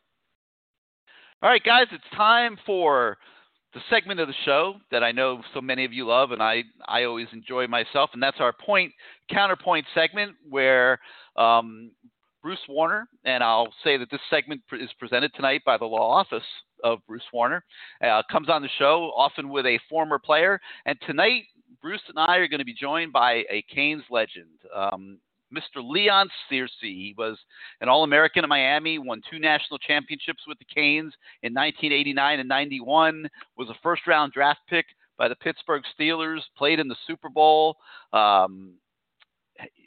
Recently, I think I saw that he was selected as one of the top Jacksonville Jaguar players of all time. And Leon has recently released a book about his life in football and how he became the NFL's highest paid offensive lineman, and a series of choices and circumstances resulted in him going through some tough personal times, and the way it's described is he was left broke. A guy that went from being the highest paid offensive lineman in the league to being broke, and we've seen this happen so many times through the years, and I know Leon's going to want to talk about that a little bit. And it's always been tough to see a guy, because we get to know so many of these guys. Like, I've known Leon since he's 18 years old. So, to see them go through those kind of things, knowing how different it could have been if maybe, they were guided in a different direction, or, there's always different circumstances. But anyway, so his book is called Fourth and Damn. It's the story of one man's incredible gridiron journey full of highs and lows. You can get it at Amazon.com and probably some bookstores too. I haven't scoped out all the different bookstores, but you can go out there and get it. And he's here tonight to talk about it. Bruce, Leon, welcome back to CaneSport Live. How you guys doing tonight? Doing great, Gary. Doing great. Yeah, I'm doing great, Gary. By the way, Gary, I won 3 national championships. Yeah, 3 national. Oh, read the damn book, Gary. Okay, I'm sorry. Wait a minute. Yeah, 87. He was there. You were here in 87 too? Yeah. Yes, sir. Okay, my bad. You gypped him out of a ring. All right. I'm getting old. What can I tell you? My memory's not as good as it used to be. It's all good, But Leon, I will tell you this as well. The University of Miami gypped you out of the 87 one too, because I'm sitting here. I just looked you up in the media guide, and they don't have you listed in 87 either. so they're guilty as well. Well, I'll be talking to Manny soon, man, because I need to get credit for that 87. I was a freshman in 87. Did you get a ring? Yeah, I got a ring. Well, that's all you need is the ring. The hell was in the book. Okay. So 3 rings. Where are they right this minute? Oh, well, my auntie has them, actually. I gave them to my auntie. She's got them in a safety deposit box, to be quite honest with you. So you don't ever wear them? I don't ever wear them. No, I mean, I use them as showpieces every now and then if I show up for a signing or something like that, but I rarely wear them. Yeah, well, he wore them a couple of years ago, and him and Darren and Claude, they came to my temple and volunteered to take pictures with people, and they were selling the autographs for like $10 a pop. That was really nice of those guys, and of course it cost me like $400 to take him to Christine Lee's after that, but that's beside the point.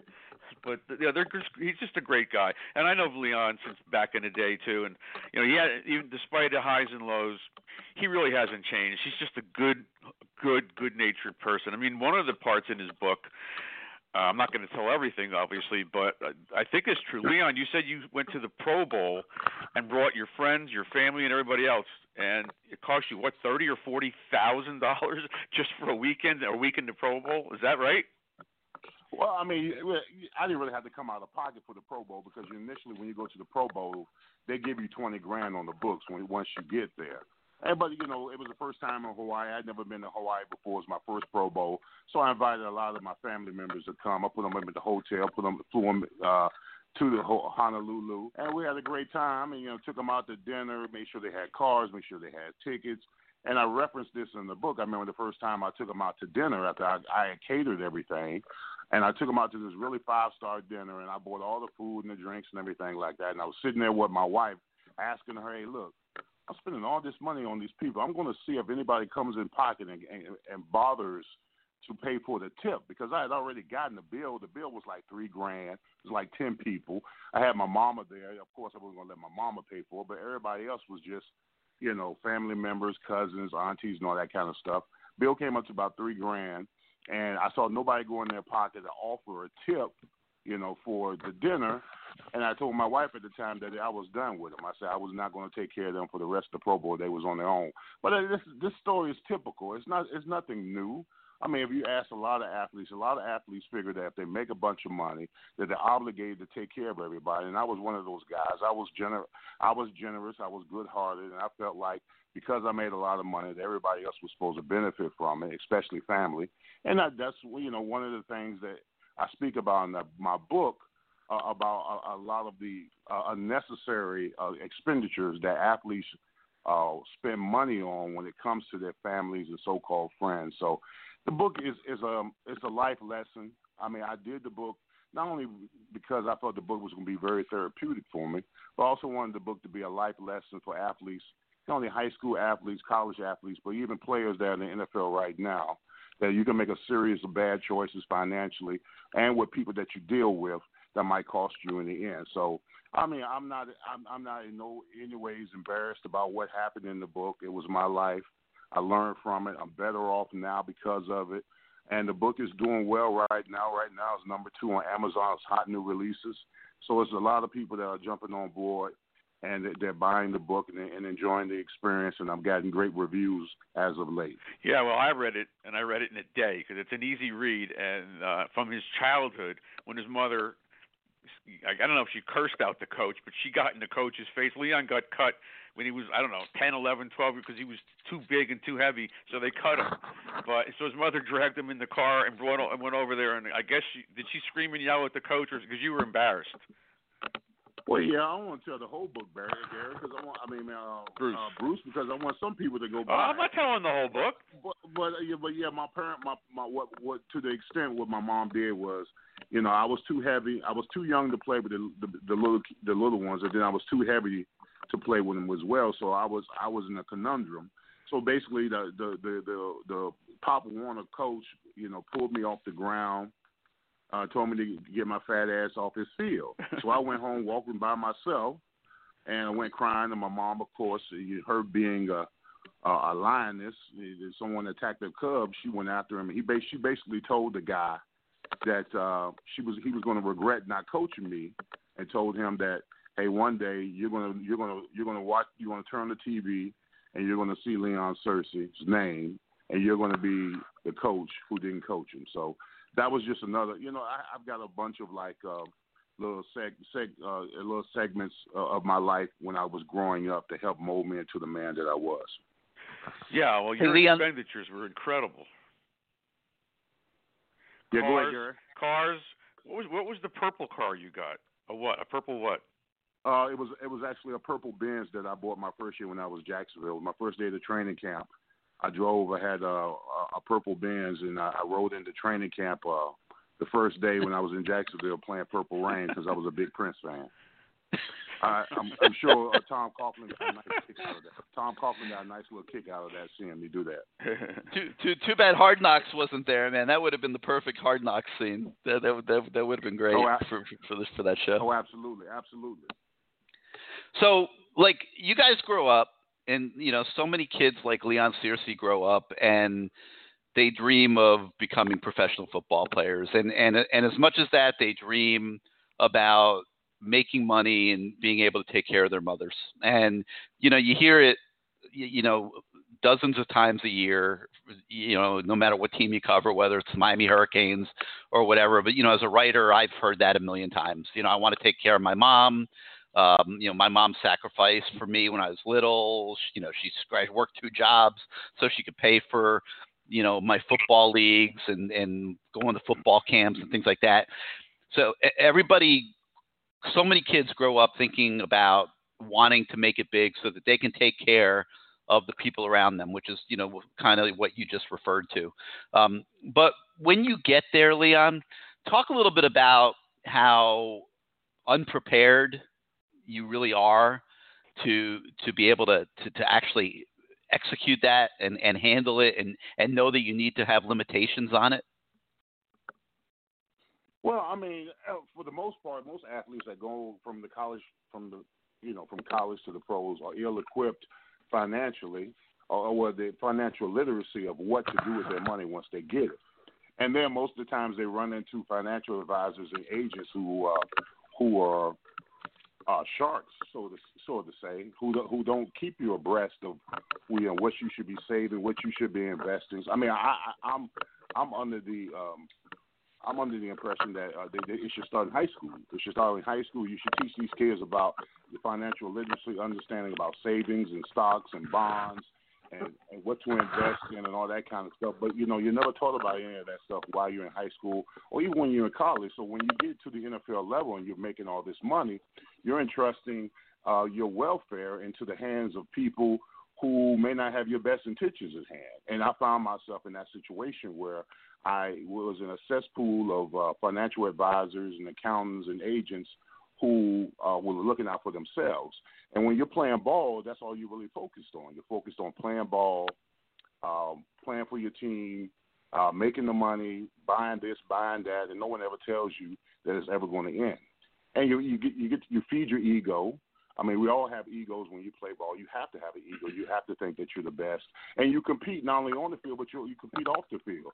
A lot of people don't understand that. A lot of athletes, not only do they compete on the field, they have these huge egos on the field, which you need in order to be at the top of your craft. But a lot of these guys, when they get off the field, they're competing on who's got the best car, the best clothes, the best jewelry, who's got the big house, who's got the fine woman, who spend the most money in the club, who spend the most money in the strip clubs. So there's a competition not only on the field but off the field that a lot of these guys, when they don't realize it until they're too late, it's too late that they've spent up all their money. And I was very honest in the book about my pitfalls and my vices that I had while I was playing in the NFL. And the one thing about playing in the NFL, there are all these vices that you incur while you're playing, whether it be womanizing, spending money, spending on luxuries. There's no rehab center once you retire. There's no place where you can go and rehab and kind of get over these vices that you've had since you were playing football. And then once your career is over, you're left in a tailspin having to deal with all these addictions and vices that you incur while you play football. And that was another thing that I assessed in the book about how difficult it was for me once my career was over, because all the people that I so-called entrusted while I was playing, kind of cast me away. I felt like Tom Cruise in that movie talking to Wilson, because I absolutely had no one who came to my aid once my career was over. And I was very honest about it. I was very honest about, how I had to deal with it. And I just wanted to make sure a lot of athletes that befriend, whether it be financial advisors, whether it be agents or friends or whatever, that mass majority of the time, once your career is over and there's no money left, they have no more use for you and you're cast away. And that was done to me. Care to mention any names? No, I don't care to mention any name. I'm sure if you read the book, you'll. Yeah, we all know who they are anyhow, so yeah, we got know who they are. I know who they are. Read the book, we all do. When you read the book, it'll be stated nice and clear who it was. But I don't have any ill will towards those people. It just taught me a lesson. Because I always tell people I don't never lose in life. I learned a valuable lesson about people and keeping your circle small. And believing in yourself. And listen, I couldn't be to where I am today right now, enjoying my life to the fullest, if I didn't believe that I could somehow succumb this and make a better life for myself. So I'm excited about the book. Everybody that's read the book has been entertained. They love the story. They love to read. I'm just going to keep doing whatever I need to do to continue to promote it, because I want it in the hands of all athletes, because it's not only a telltale story for athletes, but it's just a telltale story of just persevering and never giving up. And I wouldn't be here to this day if I had given up. That's for sure. And I could tell you, Gary, he does not sugarcoat anything. He takes full responsibility. And as you're reading the book and he's telling us what he's doing, spending money in strip clubs, and I think one time he rented out an entire top floor of some place for whatever they were doing. They had girls all the time. He didn't sugarcoat anything. He's narrating it, and he's saying, I knew I screwed up. I shouldn't do this. I shouldn't do that. But he was doing it anyhow. So it's an amazing book, because I know Leon pretty well, but I didn't know a lot of these things. So if anybody wants to read this book, I would definitely do it. It's a great book. In Amazon, you can get it like the next day, or if you have Kindle, you'll get it in 5 seconds, because that's how I got it, on the Kindle.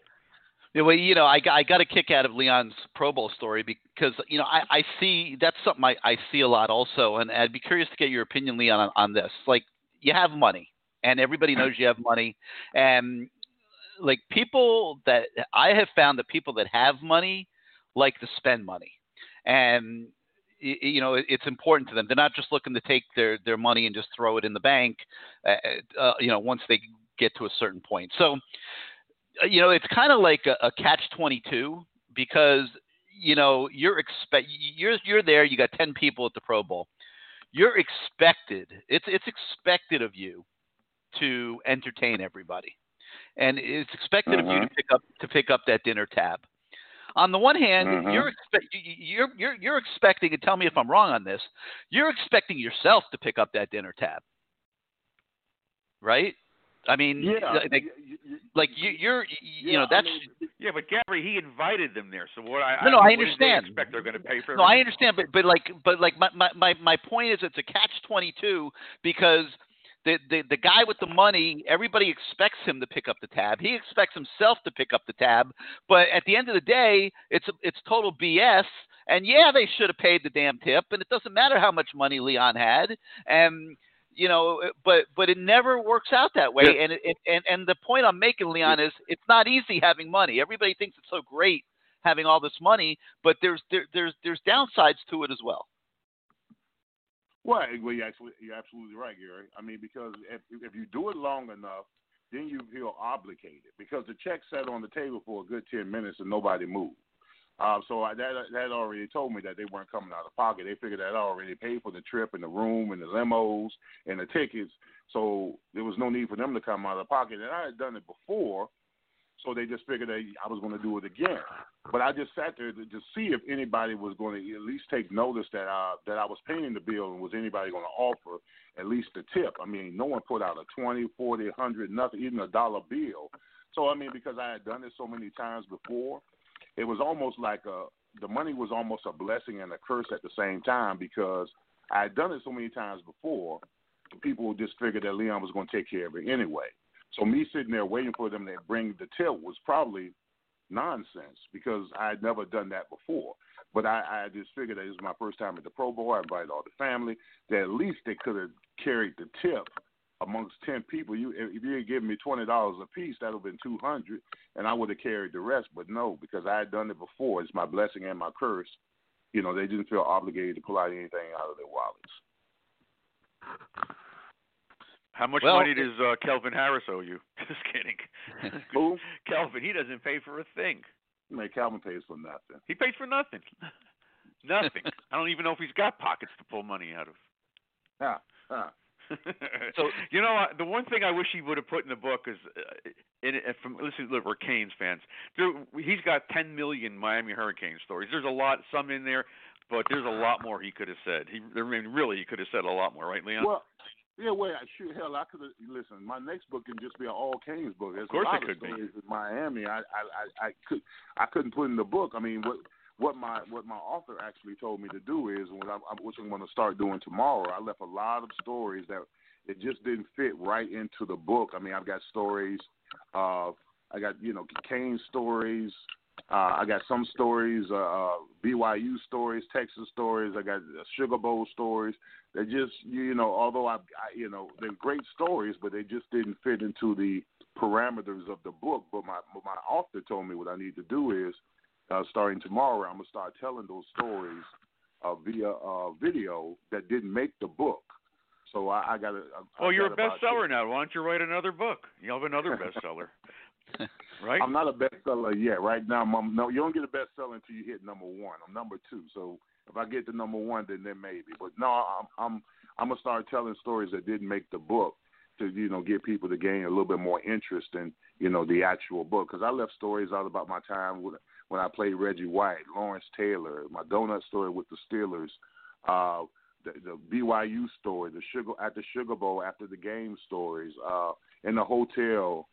Before the Texas. Oh, that was bad. I heard all about that.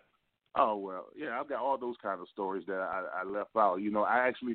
What's funny is, Dave Campo he comes on our radio show every now and then, and he's got the book. And it's a funny story I told in there about the 16-110s that he laughed about. He came on the show we came on the show last week. Said he wrote the book. He read the book, and I told him how horrifying those 16-110s were when Jimmy Johnson was there, and he verified everything I talked about in the book about those 16-110s. So that was pretty cool. So I got even more stories about in the weight room, 16-110s, in the locker room, Block Parties with Uncle Luke. I left out the book. So those kind of stories that I'm going to start relaying via video, just to give the fans some of the stories that actually did make the cut. Yeah, well, Dwayne Johnson made the cut.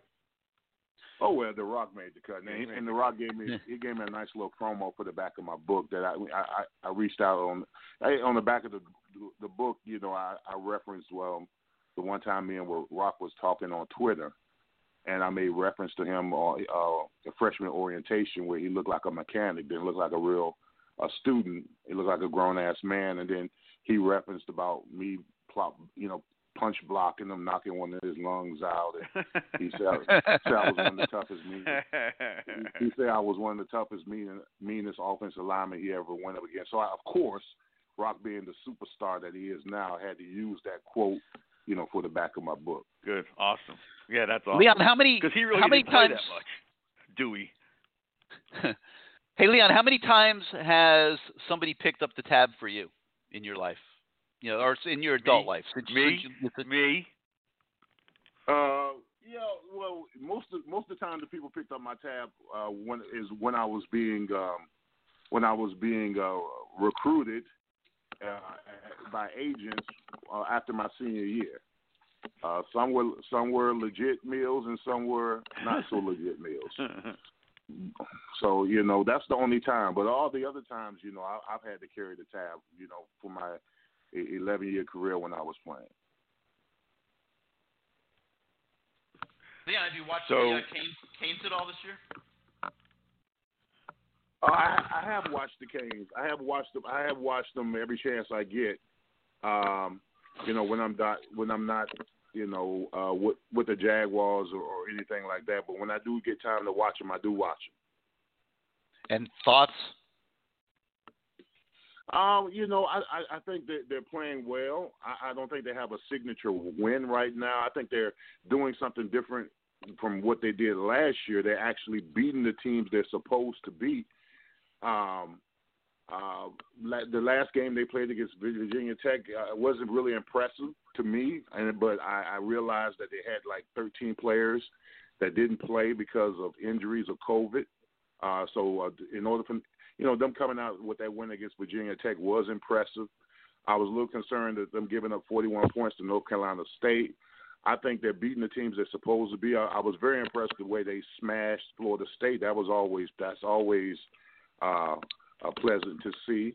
But the Clemson game was disheartening to see them get dismantled by Clemson. But that just lets you know that Clemson is on tier 1 and the Hurricanes are on tier 2. They've got a couple of years before I think they're going to be able to match Clemson toe for toe. But I think Manny's moving in the right direction. Because it was very embarrassing last year to see them lose to Duke, FIU, and La Tech. So I think this year now they're beating the teams they're supposed to beat, and if they handle business like they should win out. Now North Carolina might give them a little test towards the end, but I think the Wake Forests and the Dukes of the world they should win those games easily.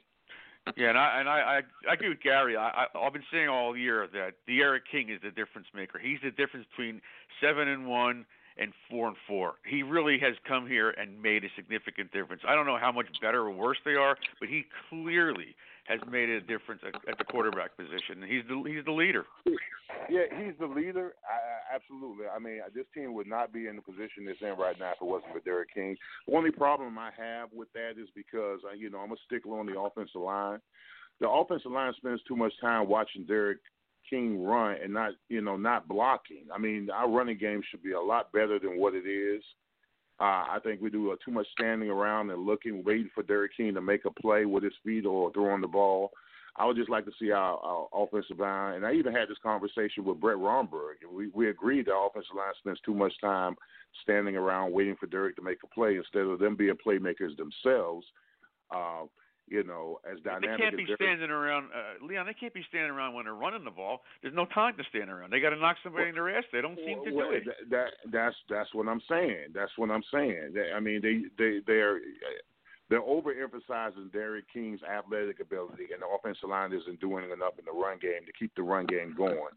I would like to see them put a little bit more effort into our run game so we're not so one-dimensional or depending on Derrick King to make a play with his feet. But overall, Derrick King I hope he comes back another year. I really does. I really hope he does come back to Miami for another year because we could definitely utilize this talent next year for 2021. Well, the ultimate final exam would come if they win this weekend, and I don't know what would happen if they didn't beat North Carolina, but right now it looks like they're headed towards the Orange Bowl, Leon, and a game against the loser of the SEC championship game, probably Alabama or Florida. So that would be the ultimate final exam for this year, I think, and we'd give them yet another measuring stick to see where they are. And to me, ultimately, what it's going to come down to is how they can build on 2020. We all agree definite forward steps this year, but the last time they had forward steps was 2017, and they were not able to build on it. The next 2 years were not very good at all. So the key will be how they're able to build on it. But we'll see what happens. Leon, thank you so much for joining us. Love when you come on the show. I know you're doing well in the things you're doing up in Jacksonville and all that. So keep that up, and we'll do it again soon. And I hope you sell 1 million books. So to say. I hope so too, and thank you. I appreciate you allowing me to come on your show. No sweat. No, thank you for allowing us to have you on the show. And other than Amazon, where can people buy the book? Well, right now, it's Fourth Down the Dam, a Lyman story. It's the autobiography of Leon Searcy. Right now, it's on Amazon. But starting, we've already had a book launch here in Jacksonville where we sold out. We had over 75 people sign autograph. We had sponsors and everything. A radio show was done there as well. So we're going to be on tour starting 2021. We're going to make stops in Orlando. We're going to make stops in Miami, Atlanta, and Pittsburgh. But if people want to buy it online, they just go to Amazon. Yeah, if they want to buy the book online, they can go to Amazon. You can go to Amazon. You can purchase it on Kindle, or you can purchase it on paperback. And once we get closer to the Christmas time, they'll be available on hardback as well. All righty. Well, thanks, Leon. Thank you for coming on the show. And everybody, grab that book. Tons of great stories in there. And Leon's had a very interesting life. So, Leon, until next time, thanks again. All right. Appreciate you. Thank you. All right, Leon. I'll talk to you soon, buddy. All right, Bruce. All right, Gary. I'll talk to you. All right, and that segment was presented by the Law Office of Bruce E. Warner, practicing family law in Broward, Dade, and Palm Beach counties for 37 years. Bruce handles divorce and paternity cases, as well as modifications of time-sharing and child support and alimony. If you have a family law need in South Florida, Bruce can be as tough and aggressive or as kind and caring as necessary. So if you have family law needs, email talkingdivorce@aol.com. That's talkingdivorce@aol.com. And hope you don't need them, but if you do, sure, Bruce will take care of you. All right, let's get back to your calls now. The number is 563-999-3550, 563-999-3550. You hit the 1 on your keypad if you want to come on the show. And let's head to the 786. You're live on CaneSport Live. How you doing tonight? Gary, how are you? Hey, what's up, everything? How you doing this week? Hey, another great show, man. We're trying, man. We're trying. Back on CaneSport Live, man. Yeah, we're trying to pull it together for you guys. Well, I really enjoyed having Leon as a guest tonight. He's so insightful, and just for him to be able to share some of these stories and the pitfalls that a lot of these guys end up having to go through, and where life takes them based on a lack of direction. And I think one of the biggest things that he mentioned that should be a requirement in the state of Florida for sure is having one of those type of life skill classes and how you utilize math on a day-to-day basis and all those life skills that are taken for granted. And for the kids who are lucky enough to have involved parents that support them, unfortunately, those parents do everything for them too. So we need more of that involvement at the high school level, I think, in terms of getting these kids ready for the real world. again, he made some great points tonight. Yeah, I'm not sure if they're mature enough at the high school level, but certainly when they're at that point in college, and I don't think this gets done anywhere near well enough, but like to me, the University of Miami and every program around the country should have a one-on-one mentor for these kids to help them lay out a plan for their future, and just so they understand that, okay, who do you need to take care of? Okay, let's figure out how you do that, how you're going to do this, and how you're going to do this. You're not just going to be thrown out into this cesspool without any help and not having any idea, what to do. And I just don't think that gets done enough, and these kids end up getting exploited by so many people.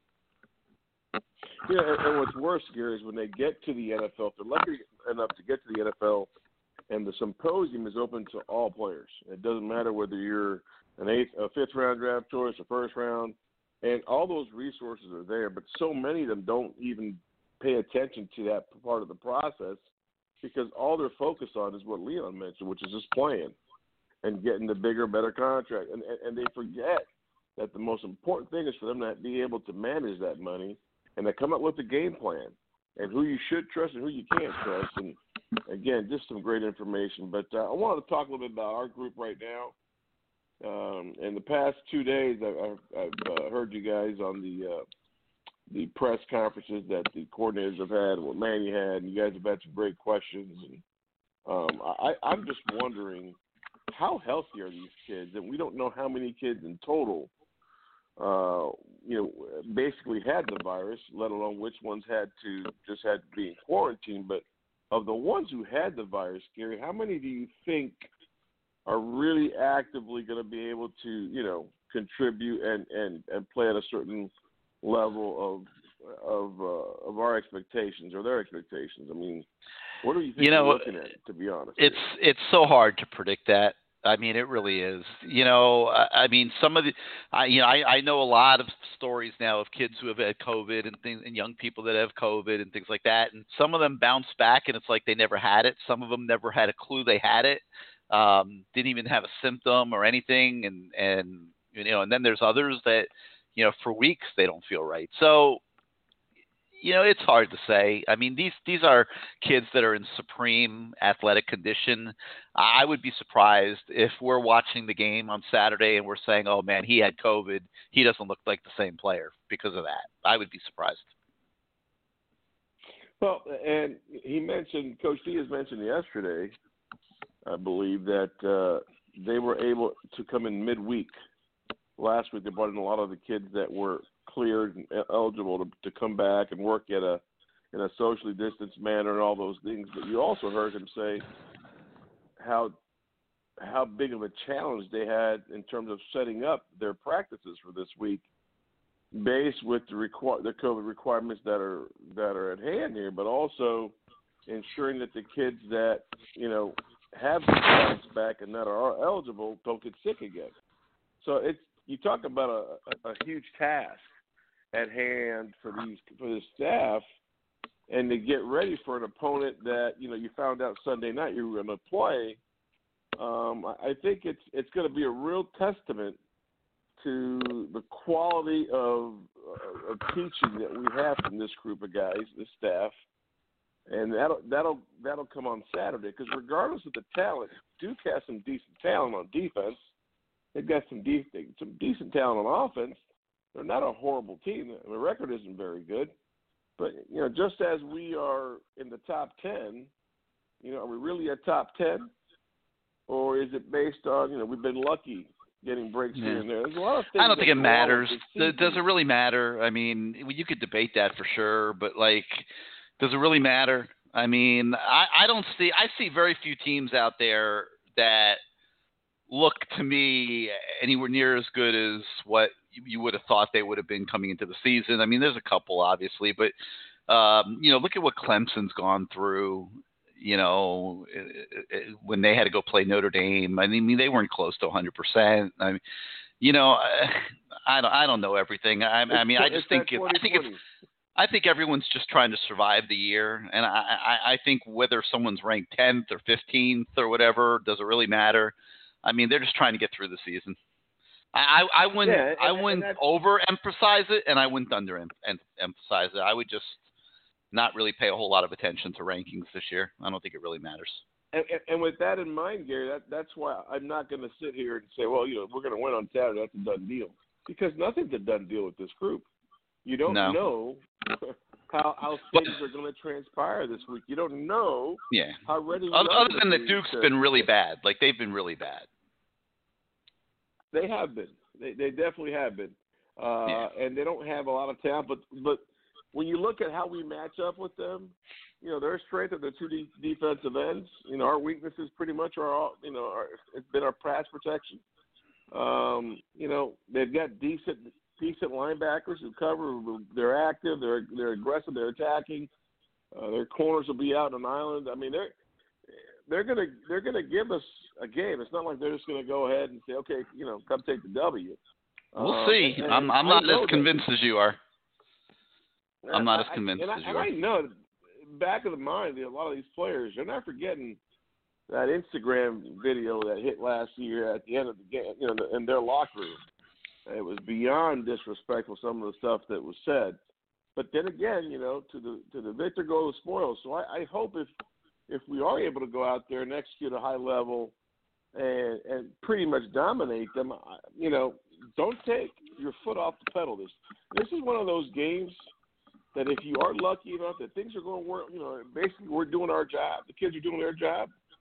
That if you got them in a bad spot, just keep them there and just run up the score as best as you can and send a little message to Duke and everybody out there to be careful. If you go ahead and disrespect the brand to a certain extent, especially what was said last year, Gary, I'd like to see our guys take that. Hopefully they took that in and it's in the back of their minds. It's a personal vendetta here because I'd like to go ahead and go up there and just annihilate them and put them in their place. I really would like that to happen. But again, with this season, we have no idea what the hell's going to happen.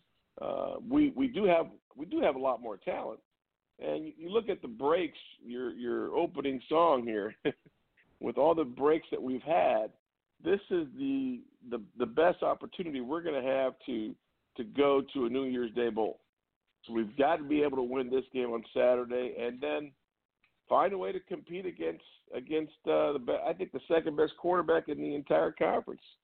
Howell is the best quarterback other than Lawrence in the conference, and I love De'Aaron King, but Howell can really sling it, Gary. That kid is tough. He's good. Run it. I personally think De'Aaron King's had a better year than him this year, though. But we'll see what happens when we play. On the recruiting front, I don't know if it was Adam or I forget who it was. Somebody mentioned all these different kids that have popped up. If you look at the number of decommitments since last week, I think there's 19 of them throughout the country. And if you look at the number of scholarships and commitments that we have right now, I'm almost thinking, and you brought this up a while back, addition by subtraction. I'm almost hoping that we get one or two of these kids to back off their pledge and they don't sign early. Because I still think that the best talent that's going to be available, immediately impactful, that'll be able to take the place of some of our guys that will be moving on, whether it's to the league or to another school, because we are going to lose a couple kids that are starters. I think we'll lose one or two to other schools, especially on the offensive line. We might see a guy or two leave. But I think it's critical for us to have as many spots as we can, at least 4 or 5 spots for the portal. Kids throughout the country where things have not worked out well for them for whatever reasons beside COVID, and they want to get a good year of tape. I mean, you look at what kids have been able to come here and do in a year, Jalen Phillips, Quincy Roche, Adrian Colbert years ago. I mean, I think this is a great place. It's a proven opportunity that you can come in if you're at a certain level, you can get some great tape and get a chance to play on Sundays and get drafted.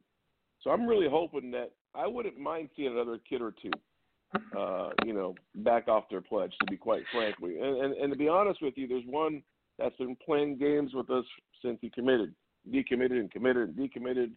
And, he's always on Twitter. It's almost like he's trolling us. And I know he's got a special relationship with Greg Schiano up at Rutgers. And now he's also trying to get his teammate that's also committed to us saying, hey, listen, look at everybody that's in front of you. You know, we need to keep our options open. Maybe we should wait until the spring sign, until the February signing. So I wouldn't be surprised if that comes about, Gary. You talking about Savion? Talking about Thad and Alan Hay. Oh, okay, those two. Thad Franklin. Yeah, I think Savion has come to the conclusion that Florida's not going to offer him, and I think he really wanted to go to Florida, and Florida's not going to offer him. He doesn't fit what they like from a defensive tackle. He's almost a clone of Slayton, and that's Slayton's just been a guy that's been there. Isn't an impactful guy. Doesn't impact the game at all. It's almost like a clone of him. So I think they want to move on from that type of defensive tackle. And he's got short arms, Gary. I mean, that's one thing he does have. Kind of reminds me of the kid from Northwestern that ended up going to Pitt. I don't consider him critical to this class at all, personally. But no, I mean, so I wouldn't mind if those two or three kids, if we lose two of those kids, I wouldn't mind those two spots going to a transfer kid or maybe one. And the kid that, to me, that's come on like gangbusters, and I wish you could explain this to me, because I've seen this kid play for 2 years now. One, he was at Heritage, and now he's at St. Thomas. How does Dallas Turner compare to the Peyton kid at Northwestern in your eyes, Gary? I know that a lot of people think that he's like a system type player, and I think that that's what they like about him at Alabama. He's never really been in the picture here, so I'm not going to tell you that I've studied him in depth. I have not, but that is what I heard, that they consider him at Alabama just like a really good fit for what they like to do up there. The Peyton kid at Northwestern's kind of come out of nowhere, man. I think he's caught Miami's attention, and they're going to have to make a decision on him. The thing that surprises me really is that the NCAA has not given clarity to numbers. And, I think a lot of these schools right now, including Miami, are kind of like up in the air a little bit on what the numbers are going to be like, what their options are going to be, how much they want to increase the budget to accommodate extra players beyond the 85 limit, how much they want to go into the transfer portal, what other transfers might become available. There's just so many moving targets right now. So, it's hard for me to explain why that's say what will happen. I can explain why that's the case, Gary. I can give you the complete answer. The reason, it's like everything else in this world, it's about money. And at this stage, the golden goose has always been football, which pays for everything, and it pays for football as well. But they're trying to figure out, the NC2As, along with the top ADs, the top conferences in the country, they're trying to figure out, well, how much can we make? Because we're in a hole as it is. So they need to figure out where they're going to be financially before they can make those decisions. Yeah, and football players are expensive. I mean, when you talk about, paying for scholarships, books, housing, the stipends they get, the expenses when school's not in session, the medical costs of when a kid gets injured. I mean, there's a whole lineup of expenses, and it's not cheap to you say, oh, it'll be great, I can go from 85 to 100 or whatever. I mean, those 15 football players are going to cost the school a few $1 million. So it's not so easy. It's not so clear cut. This is the problem the ADs are having, that council's having. The NC2A has a humongous contingency fund, Gary. And what they're trying to do is they're trying to figure out, okay, after everything's done with football, we have a certain idea what we're going to be able to make from basketball. Based on what we lost last year from basketball, the contingency fund that the NC2A has, which is pretty much their lifeline, okay, which is in the billions of dollars, they got to figure out how to be able to help some of these conferences and some of these schools before they can make that type of decision. And if you know anything about the NC2A, they have no desire to to surplus in any way what these conferences have been able to bring about in terms of generating revenue on their own. So they don't want to get involved, but they're having them wait to be able to at least see how the dust settles and how things settles and who can pay for what, because there can't be a tremendous advantage in being as there is now anyway, with an SEC school, as a Big 12 school, as a Big 10 school. So they're trying to let things settle down first. And honestly, that's why the Big 10 was so pissed off from the very beginning, all the coaches were, because they knew the later you started to play, the less of a chance you're going to have to finish the season. Better to get all your money up front, at least from the television revenue, and that's not coming about. So that's been a big issue, Gary. But again, that's why we don't have an idea, and that's why all these coaches are frustrated. And guess what? The ones who are really getting screwed here are the kids, like they always are, because other ones having to wait because they don't know. And hopefully they'll have an answer by January, but I'm not so sure that's the case, Gary. Yeah. Well, I mean, you make some good points. So the whole thing is gonna be very interesting. You got anything else for us tonight? The last thing I want to talk to you about: which coach on our staff right now do you see as potentially not being here next year? You mean because they get a better job, or because they get let go by Manny? Either or. As a matter of fact, how about each one? How about each case scenario? I mean, obviously, getting a better job, you'd have to say Lashley would be the top candidate for that. I think Likens has had a very good year here. He might be on some people's radar. On the defensive side, I wouldn't be shocked if Manny wanted to stir it up a little bit, maybe make one change. What that change would be, I don't know. I mean, I wouldn't be shocked if at some point Baker decided to break out, and kind of go somewhere where he could be his own guy. That wouldn't shock me if that ever happened. But we'll see. I know you're asking because you want me to say Rumpf. I mean, I don't think that. I mean, I think if Manny were going to do anything with Rumpf, it would have been after last year. I don't know. I don't know where Mike stands in terms of wanting to do something different or not. I haven't had that conversation with him. So, I don't know, but I think, if they finish this thing out, and end up 10-1 or something, like, why would you be looking to make changes? I think if the staff wanted to come back intact, that Manny would let it come back intact. Well, I've always told you that with regards to Mike is one of the best teachers that we have. And people don't understand what he's making out of those kids, given their limited athletic ability. I mean, let me tell you something. What he's done with those corners, they're not very good. The upperclassmen especially are not very good. And we've discussed that at length. But he's a great teacher, and he's able to get the most he can out of those corners, out of those kids, in my opinion. I know he can't recruit to save his life. That's not Mike. And, he told me that face to face about 3 years ago. We were at that dinner, and, he's a great guy. I wouldn't be shocked, though, now that his kids are a little bit older. I wouldn't be shocked if he steps away and either goes back to the high school route as a head coach or, makes a decision, which he's had 2 chances already to go, and he hasn't gone to the NFL. The Niners wanted to hire him 2 years ago. I mean, he's a great teacher, and nobody can dispute that. Just ask around, and just ask anybody. He's just not a recruiter, but I would definitely love to I'd love to see Baker move on and get a better opportunity for himself. A lot of Division I jobs, lower tier Division I jobs are going to be open, and there's 2 in Louisiana that are probably going to be open as well.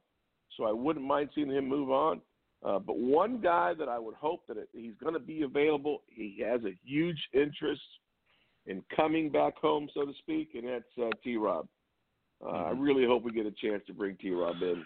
I know Will runs a different defense than Manny runs, but what he brings to the staff in terms of as a recruiter, this guy he's just a phenomenal.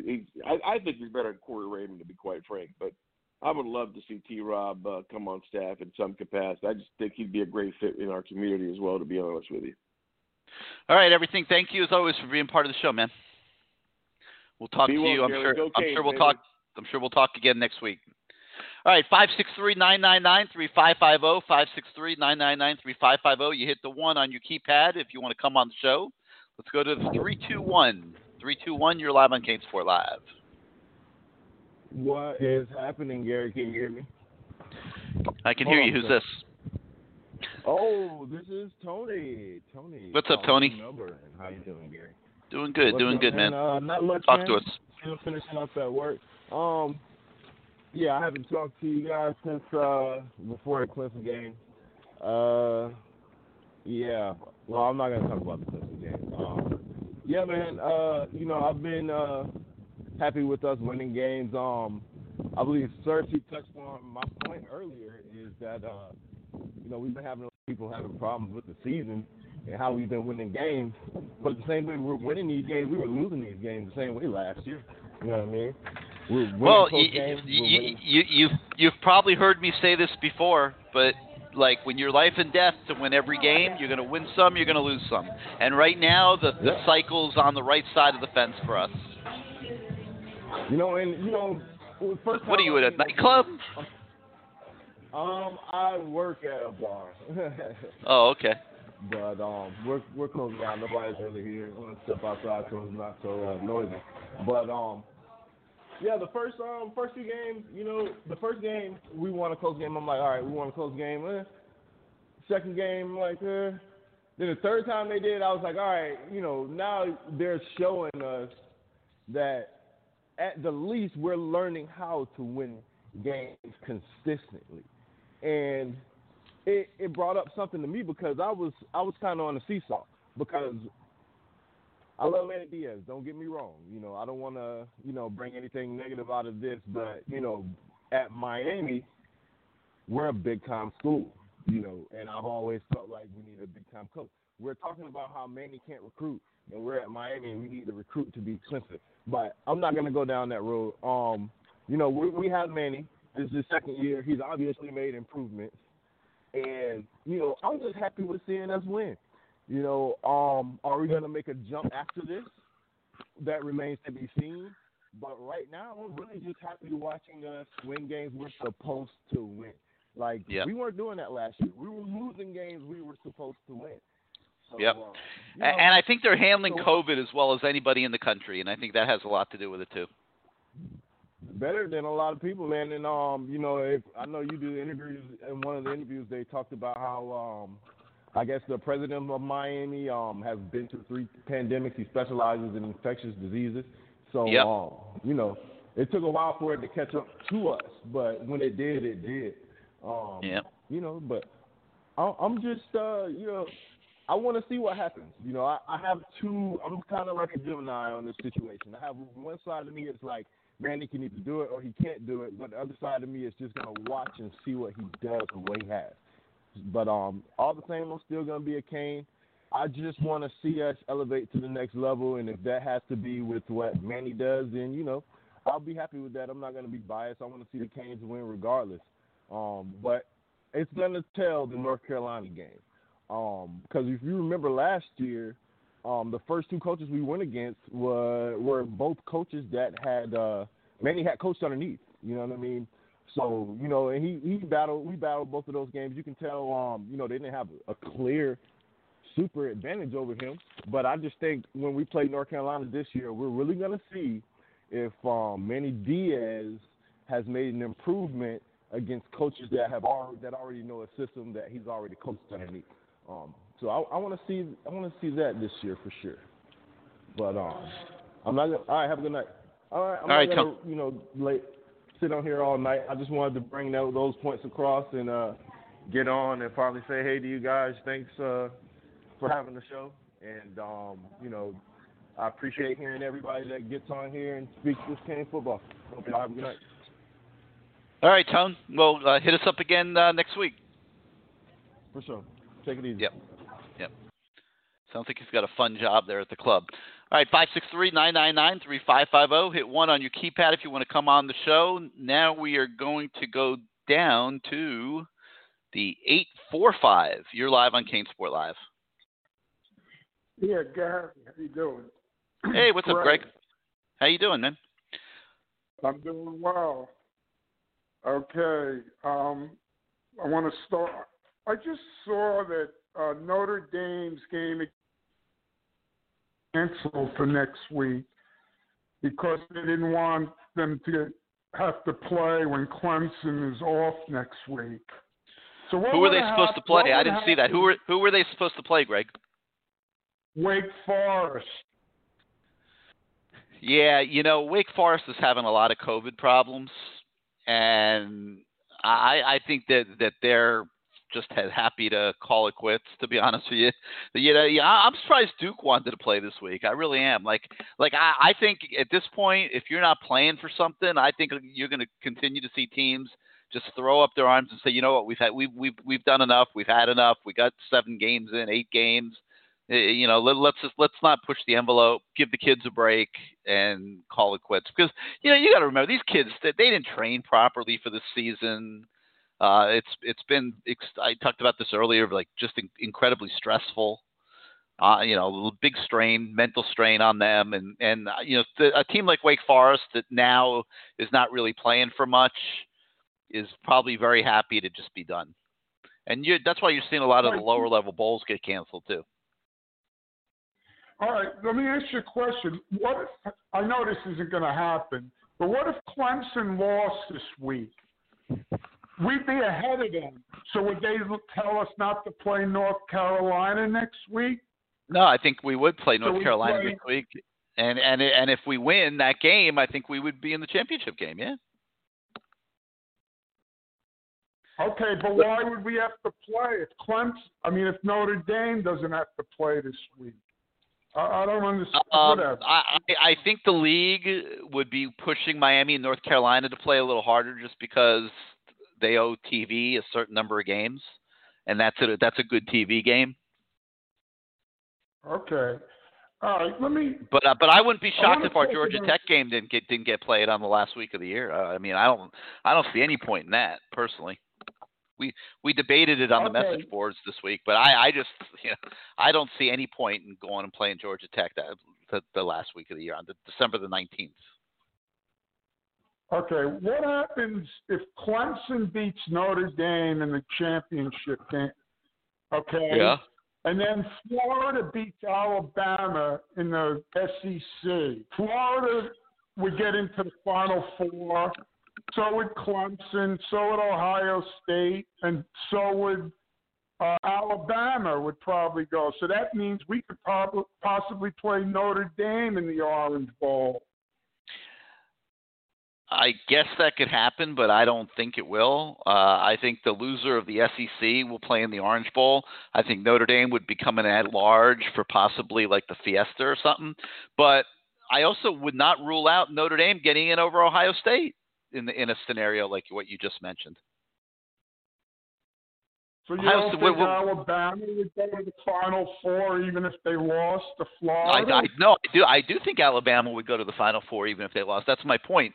So if you have Florida in the Final Four, Alabama in the Final Four, Clemson in the Final Four, and now you're picking between Notre Dame and Ohio State, I don't think that's so clear cut. A one-loss Notre Dame, that split with Clemson, the universally considered number one team. I mean, let's take a look real quick. I want to see what Ohio State's got in store for themselves here over the next few weeks. I mean, what's so great about their resume? They've beaten nobody.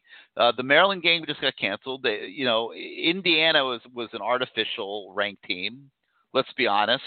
Now they had another game canceled. They've only played 4 games, and so Michigan State and Michigan, they're not going to have they're not going to have a resume. Even if they end up playing all 6 games, they're going to have played 6 games and beaten nobody. Notre Dame will have beaten Clemson. I'll tell you right now, I think in that scenario that Notre Dame gets a one-loss Notre Dame might just get in over an undefeated Ohio State. There's no way to keeping the Big Ten out if Ohio State's undefeated. Not a chance. We'll see. How do you put a team? What if they only play 5 games, Greg? What if they're they don't be playing 7 games? They're going to play the Big Ten championship game. Okay, good. All right, good point. But what if these next couple games get canceled? What if one of them they've already had cancellations 2 of the last 3 weeks? What if Michigan State or Michigan gets canceled? I don't know what to tell you.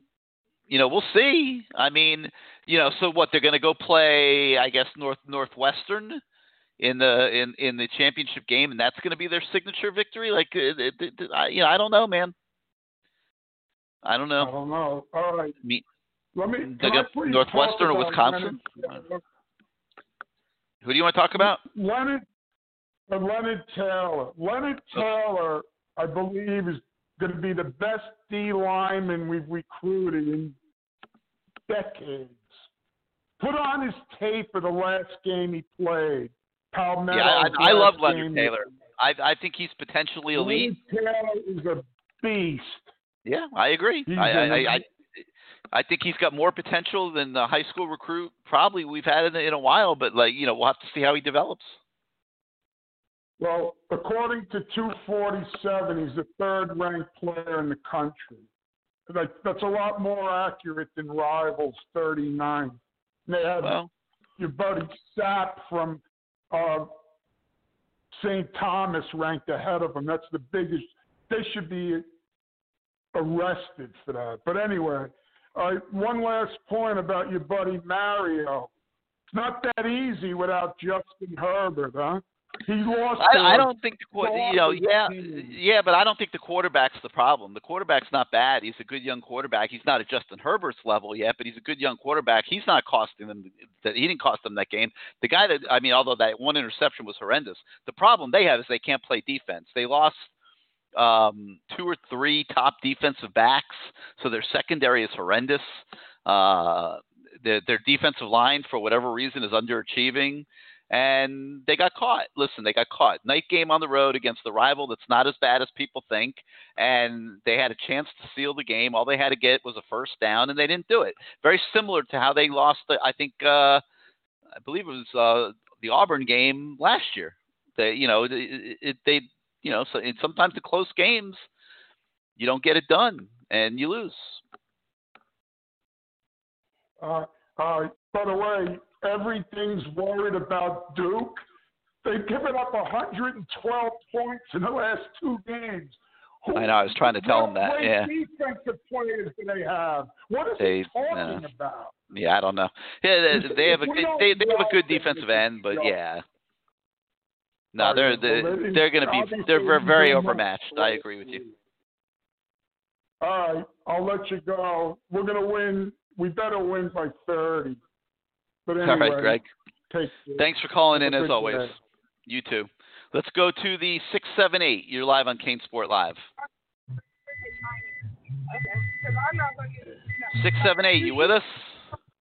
I bet it won't make this noise. Going once, going twice. All right, man. I hope you win that argument. Let's go to the 706. You're live on CaneSport Live. Hey, Gary, how you doing, man? Hope you had a good Thanksgiving. This is your boy, Sebastian. Hey, what's up, Sebastian? How you doing this week? I'm doing pretty good, man. I'm sorry I got to the show a little bit late, so you probably just going to have to fill me in. So what's the story on the linebacker Terrence Lewis that just decommitted from Tennessee? Yeah, we don't think he's coming to Miami. We think he's going to Texas A&M or Auburn right now. I think so, too. So I guess the other question I wanted to ask you is, what are our chances with the St. Thomas inside linebacker, Jaden Hood, especially if Jim Harbaugh is not going to be at Michigan anymore? Yeah, we've been thinking that kid was gonna flip to Miami for a while, but he hasn't done it. So I don't know. I can't really say there to be honest with you. I mean, we think it's alive. I mean, it's something that's definitely not dead at this point, but not really sure. I'm just wondering if we have a good season, maybe have an upset in a bowl game or whatnot. What are some of this local talent that may just want to take a second look at Miami, especially with COVID and everything going on? I was just thinking that he was probably one of the kids that may want to just take a look, because believe it or not, I actually think he's a better product prospect and a better fit for Miami than that Terrence kid Terrence from, Lewis. From Terrence Lewis. Nothing against Terrence Lewis. I mean, I really don't know him, but I just think for the kind of culture Manny's trying to build, I agree with you. Hood is going to be the next person. I guess the other question I have is recruiting based too. Is what are our chances with the offensive tackle from Trinity Christian up in Jacksonville, Peyton Barber, and also that cornerback from Pensacola that decommitted from Tennessee? I just see them as high caliber character kids that I think will fit good in the program. Any chances with those guys? Barber, I think that if Miami offers him, that he'll come. But, we just don't know yet if they're going to offer him or not. Okay. And what about the cornerback that's up in Pensacola that decommitted from Tennessee? Any shot with him? You talking about Demarius McGee? Yeah, we've always considered him a long shot. We'll have to check back in with him and see if that's changed. But up to this point, we've considered him very much a long shot. But they have not stopped. They have not stopped recruiting him. And I think they should keep swinging at it. I mean, I just for some reason I just feel that I'm not looking to bring in a recruiting class that's going to win us a national championship next year, but I mean I just feel like the success on the field. I think Miami. I mean, I'm a realist now. I think we need about like 2 or 3 years of just like 8, 9, 10 win seasons or whatnot, and just building the right culture within the program will get us there. And I mean, I could easily see us being able to put some product on the field that can compete with Clemson in about 2 years. But it starts by getting, maybe a Hood from St. Thomas, that McGee kid from Tennessee, and up from Pensacola. You're gonna have to start. Yeah, the problem is this. The problem is that Clemson is recruiting better than that. So, until we can start recruiting better than that, we sit here, Greg was talking about Leonard Taylor. Until we're putting 4 or 5 Leonard Taylors in a class, and we're doing it more than once, and taking what we're doing now, like this year we got Leonard Taylor and we got James Williams, who are considered difference-making type of athletes. Clemson's getting a half dozen of those every year. And, that's the thing. Like, you're talking about 3-star kids that we're hoping to develop into good players, and you're trying to compare it to what Clemson's doing, and it's hard to do that on the face value of how they look coming out of high school. Well, I guess the point I'm trying to make is, Clemson didn't get there overnight. And what I mean by that is, they hovered around the 8-9 win mark for a while.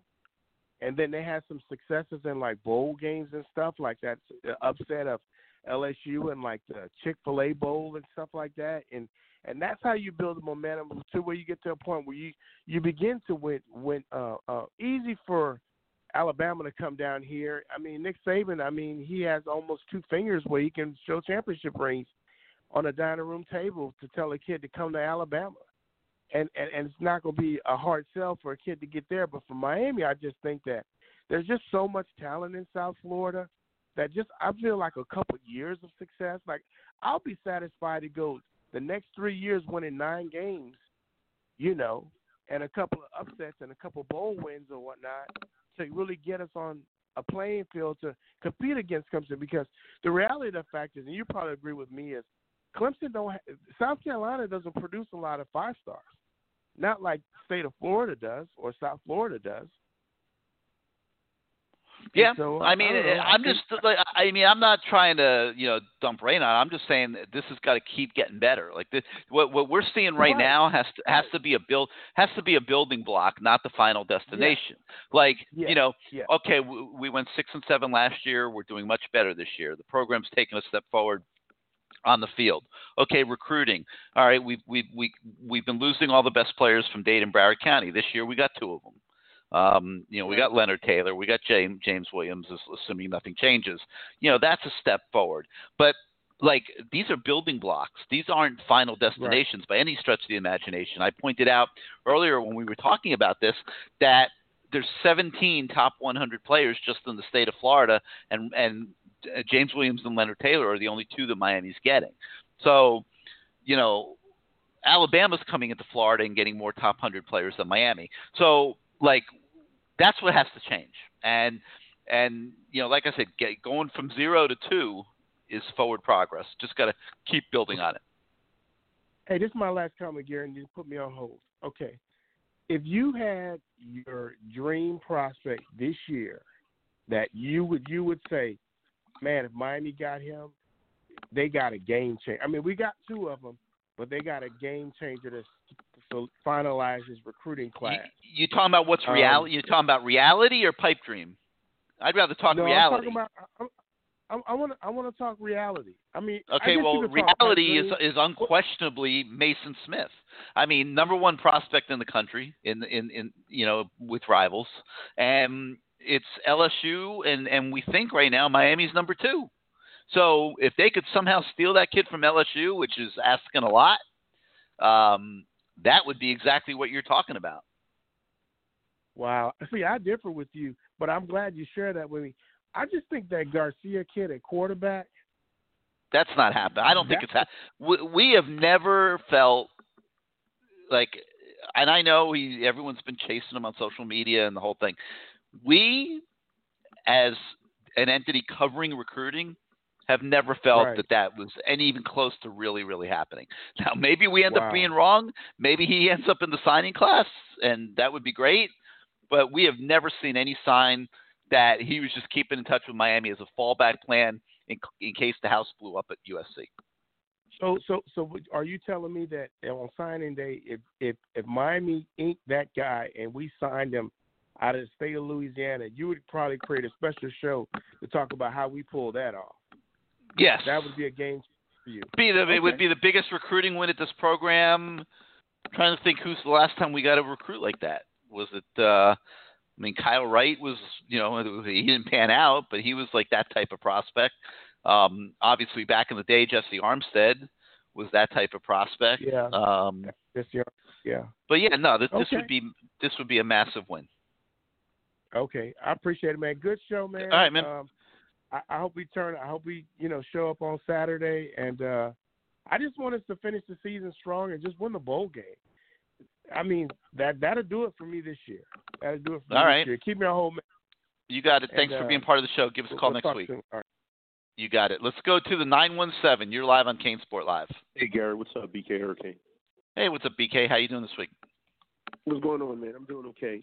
Listen, you were absolutely right about that Ohio State thing. They're not getting in because of some archaic rule that the Big Ten has. I think they're eliminated from the championship game because there's some rule you have to play 7 games. Oh, really? I kind of heard Wisconsin and Ohio State are eliminated. So it's going to be a weird Big Ten championship game at Lucas Field. It's kind of crazy because I just like it. If Notre Dame splits with Clemson, Notre Dame is in. I got to think they're in. Yeah, and Clemson's in. There's no way they keep Notre Dame and Clemson out. So we'll potentially have 2 quote-unquote ACC teams in, and I don't think Florida's beating Alabama. So you might see Texas A&M slide in there if they win out. Yeah, that's a possibility. Did you see the rankings? How they put Iowa State in front of us? Yeah, I did see that. Well, you know what? I mean, if you look at our body of work, we've had a lot of close games against some not really great teams. So, but they doesn't wait. Did they have 2 losses? Iowa State? No, I think they have 1 loss, don't they? Don't they have 1? I think it's 2.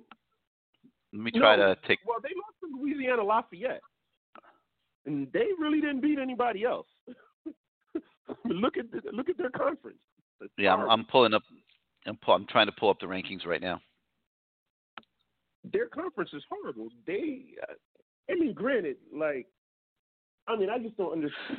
Well, you know what? You know what? You're right. Yeah, you're right. I hadn't really paid that much attention. They also put Georgia ahead of us, which I mean, right. I think if we played Georgia, we would probably be an underdog. Right, but the thing I like about the playoff selection committee rankings is that I think that they have good criteria. Like they look at a lot of different angles and a lot of different things, and they're trying not to be cookie cutter. And I think putting us at number 10 is fair. I don't know. I think you're making a legitimate point about Iowa State. I'm not debating on if it's fair for us. I'm debating on does Ohio State deserve to be there. Like at number 9, like I'm not saying we should be number 9, but it wouldn't have surprised me if they threw in an Oklahoma. But you know what I'm saying? Because Oklahoma is Oklahoma. Iowa State didn't beat anybody. Yeah, and the fact that they lost to Louisiana Lafayette, even though they're ranked, I guess, number 25 right now, should have eliminated them just by itself. Yeah. Now I mean, anything weird in 2020, I'm blaming it on COVID. I mean, they beat Oklahoma, which was a good victory for them. Right. We do not have a victory like that. Right, we don't have a signature victory. No. But they're 1-2 in the top 25. That should not have been good enough to get them ranked 9th with 2 losses. I think you're making a great. I mean, I hadn't studied their body of work till right now. I think you're making a great point. Yeah. But the Big Ten is pretty much eliminated from that college football playoff because of that archaic rule that the Big Ten has. Maybe if you could have seen Ohio State and Wisconsin in the championship game, then they probably could have said, "Oh, Ohio State beat Wisconsin. Wisconsin's a good team." I mean, granted, the whole decimated by COVID and the quote unquote bad loss to Michigan State, but still, that's a pretty good looking team. And they're rounding up a bunch of 5 stars for some strange reason. I can't figure it out, but you know what I'm saying? A lot of good 5 stars from the Midwest are committing to Wisconsin as opposed to Michigan, which I can't wrap my head around that either. But I'm looking at these rankings for the first time right now. I mean, I knew we were ranked number 10, but I hadn't really looked at the rankings. There's some goofy stuff in here, like. You've got that's what I'm saying. You've got a 6-3 North Carolina team ranked 17th over a 3-0 USC team at 20th. Exactly. I mean, that's crazy. You got a 7-0 Marshall team ranked 21st. Like you got teams with 3 losses ranked ahead over undefeated teams. Washington 3-0. Well, it's bizarre. I'm blaming it all on COVID, Gary. Just like I said, this is a weird season for college football.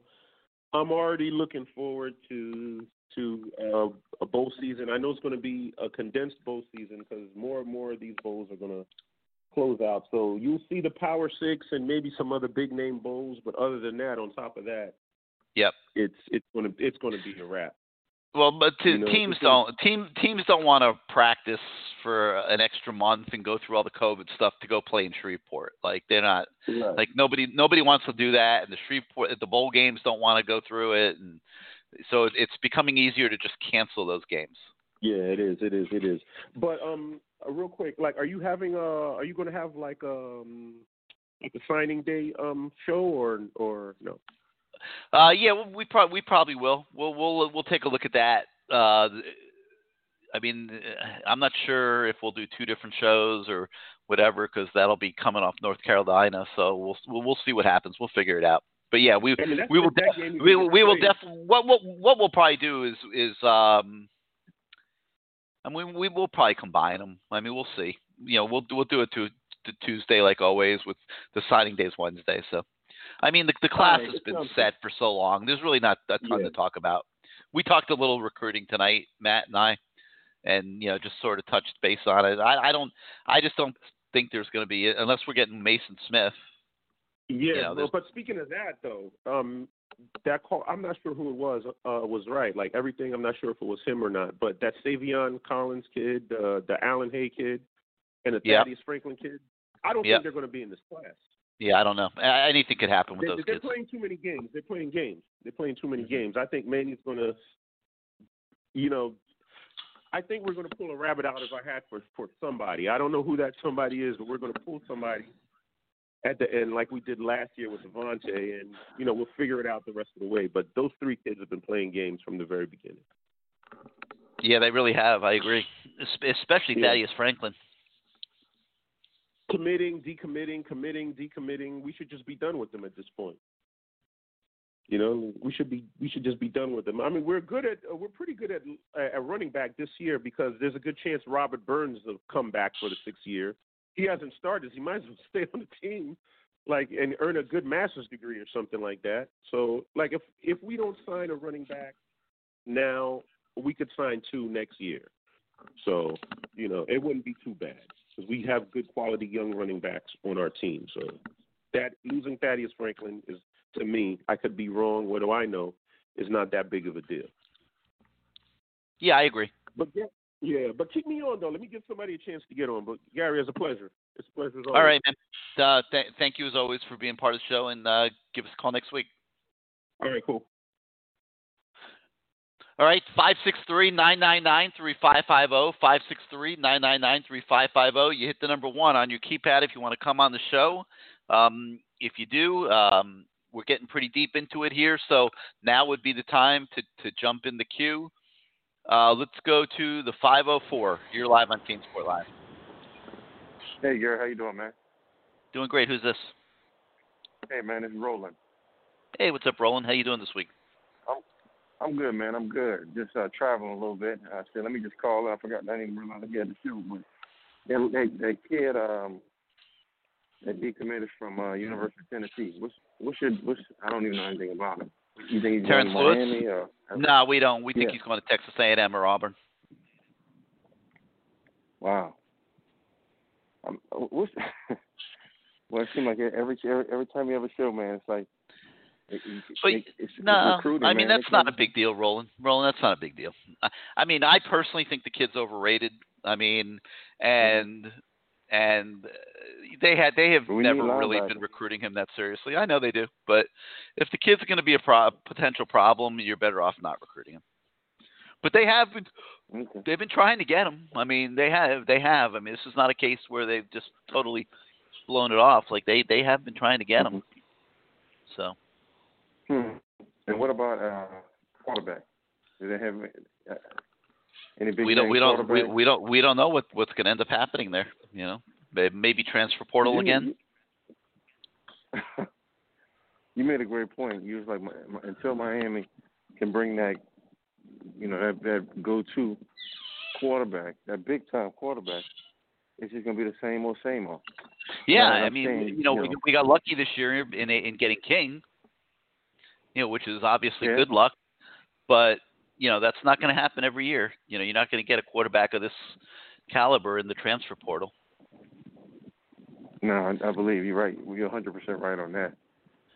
So we'll see. Maybe Tyler Van Dyke ends up being that dude, but we just don't know yet. And where's he from? That kid, Van Dyke. Connecticut. Okay. All right. Well, just keep me on hold, man. Yeah, great show all the time. I listen in. All right. Thanks, Roland. Thanks for being part of it. All right. Final call for calls, 563-999-3550. You hit the 1 on your keypad if you decide you want to come on the show. Let me address some of these questions that came in on the message boards at CaneSport.com. Why an 8 o'clock kickoff this week? That's purely for television, filling the TV slot, and that's why that was set at 8. Any intel on how Tyler Van Dyke is looking as a quarterback and how his development is going? Well, the talk has all been good. I mean, there's been no negatives. Nobody has said. I haven't heard anybody say one bad thing about Tyler Van Dyke. But since we have not been able to watch practice this year because of COVID, we don't personally know for sure. Typically, I was able to watch Tate Martell and pretty much tell you guys that kid's never playing at Miami, no chance. I can't tell you anything one way or the other on Tyler Van Dyke because we haven't been able to be on the practice field this year because of COVID. So we got to take the word of the coaches and some other people that he's progressing well on the practice field. Would love to see him get in one of these games down the stretch, maybe Saturday against Duke, maybe against Georgia Tech. It would be great to see that kid, get a little game action, let him get a quarter and a half, and see what he can do. I mean, the Cozy Perrys had the chance to play a reasonable amount of football. So, we'll see if it plays out that way. But, beyond that, there's really not a ton that we could say right now on Van Dyke. Regarding support staff,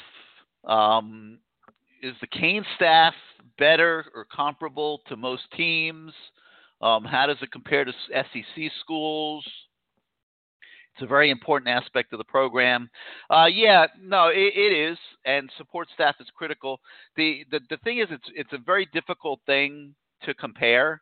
So any answer that we would give you about support staff would be subjective. There's just no real way, to compare it. Like, how are we going to compare the recruiting coordinator here to the recruiting coordinator at Clemson? We don't really get to see the recruiting coordinator at Clemson do anything. We don't know, is it the coaching staff that's responsible for their recruiting? Is it the recruiting coordinator? Just a really hard conversation to have. I think the support staff is okay at Miami. I really like, if you want to, as an extension, go into the strength room. I like what we see David Feely do. I think the training staff at Miami is very good. There's still some things I would like to see done in the recruiting office. I think that some elements of it are really, really good. Some elements of it could be better. I think that's one area of the program that has really been underachieving for many, many years now, and I would love to see it addressed. I couldn't have been a bigger proponent at the end of last year about Alonzo Highsmith coming in and working on that area of the program. It didn't pan out.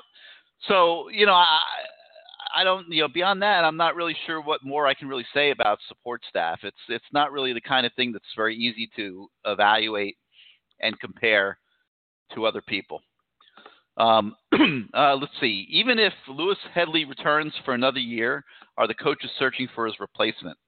I think if they're searching for his replacement, it's going to be in the next recruiting class, not this one. I think Headley has pretty much made it clear to the staff that he is coming back next year. I'm kind of surprised by that decision, to be honest. I think that as an older guy, if he was just looking out for his football career, maybe it would be the smart time to go see if he can make the National Football League. But I think he values education quite a bit, and he has pretty much said and made it clear that his plan is to come back and try to finish off his degree. So that would negate the need to recruit a punter this year. So I think you'll see them do that next year. Thoughts on Jeremiah Payton? Disappointment, man. I mean, it's like, he didn't look like he was an average talent when he showed up, but he's turned out to be an average talent so far. Maybe he ends up being like Mark Pope and Wiggins and busts out next year or whatever. But, I would say as we near the end of year 2, that it's been a little disappointing. And, we'll see where it goes from here. I wouldn't be shocked if he transferred. He can't be happy with the way things have gone so far. You've got 3 receivers that are pretty decent coming in the recruiting class, so it's going to become a more crowded position. And, we'll see where it goes. But if I had to say right now, my thoughts on Jeremiah Payton, it would be that his career at Miami to this point has been disappointing. Let's see. Next question. A little worried about this game against Duke. It's going to be cold. We haven't really played very well off buys. Road game, cold night, super bye week, bad team we should crush, and the COVID taking out some of our players. Yeah, I mean, you could put all those worries into the equation. I think Duke has bigger worries. I think that they've gotten their butts kicked. They've given up 56 points the last two games. Those kids got to be done. I can't. I don't. I'm amazed. I'm amazed if they even show up at the stadium Saturday. Seriously, I mean, like those kids can't want to play this game. I mean, this is not a normal going to play Miami game for Duke. You know, I know they've beaten Miami 2 years in a row, obviously, but this is not the same the way this season has gone for them. And I'm not expecting Miami to have a lot of problems with Duke on Saturday. We'll see.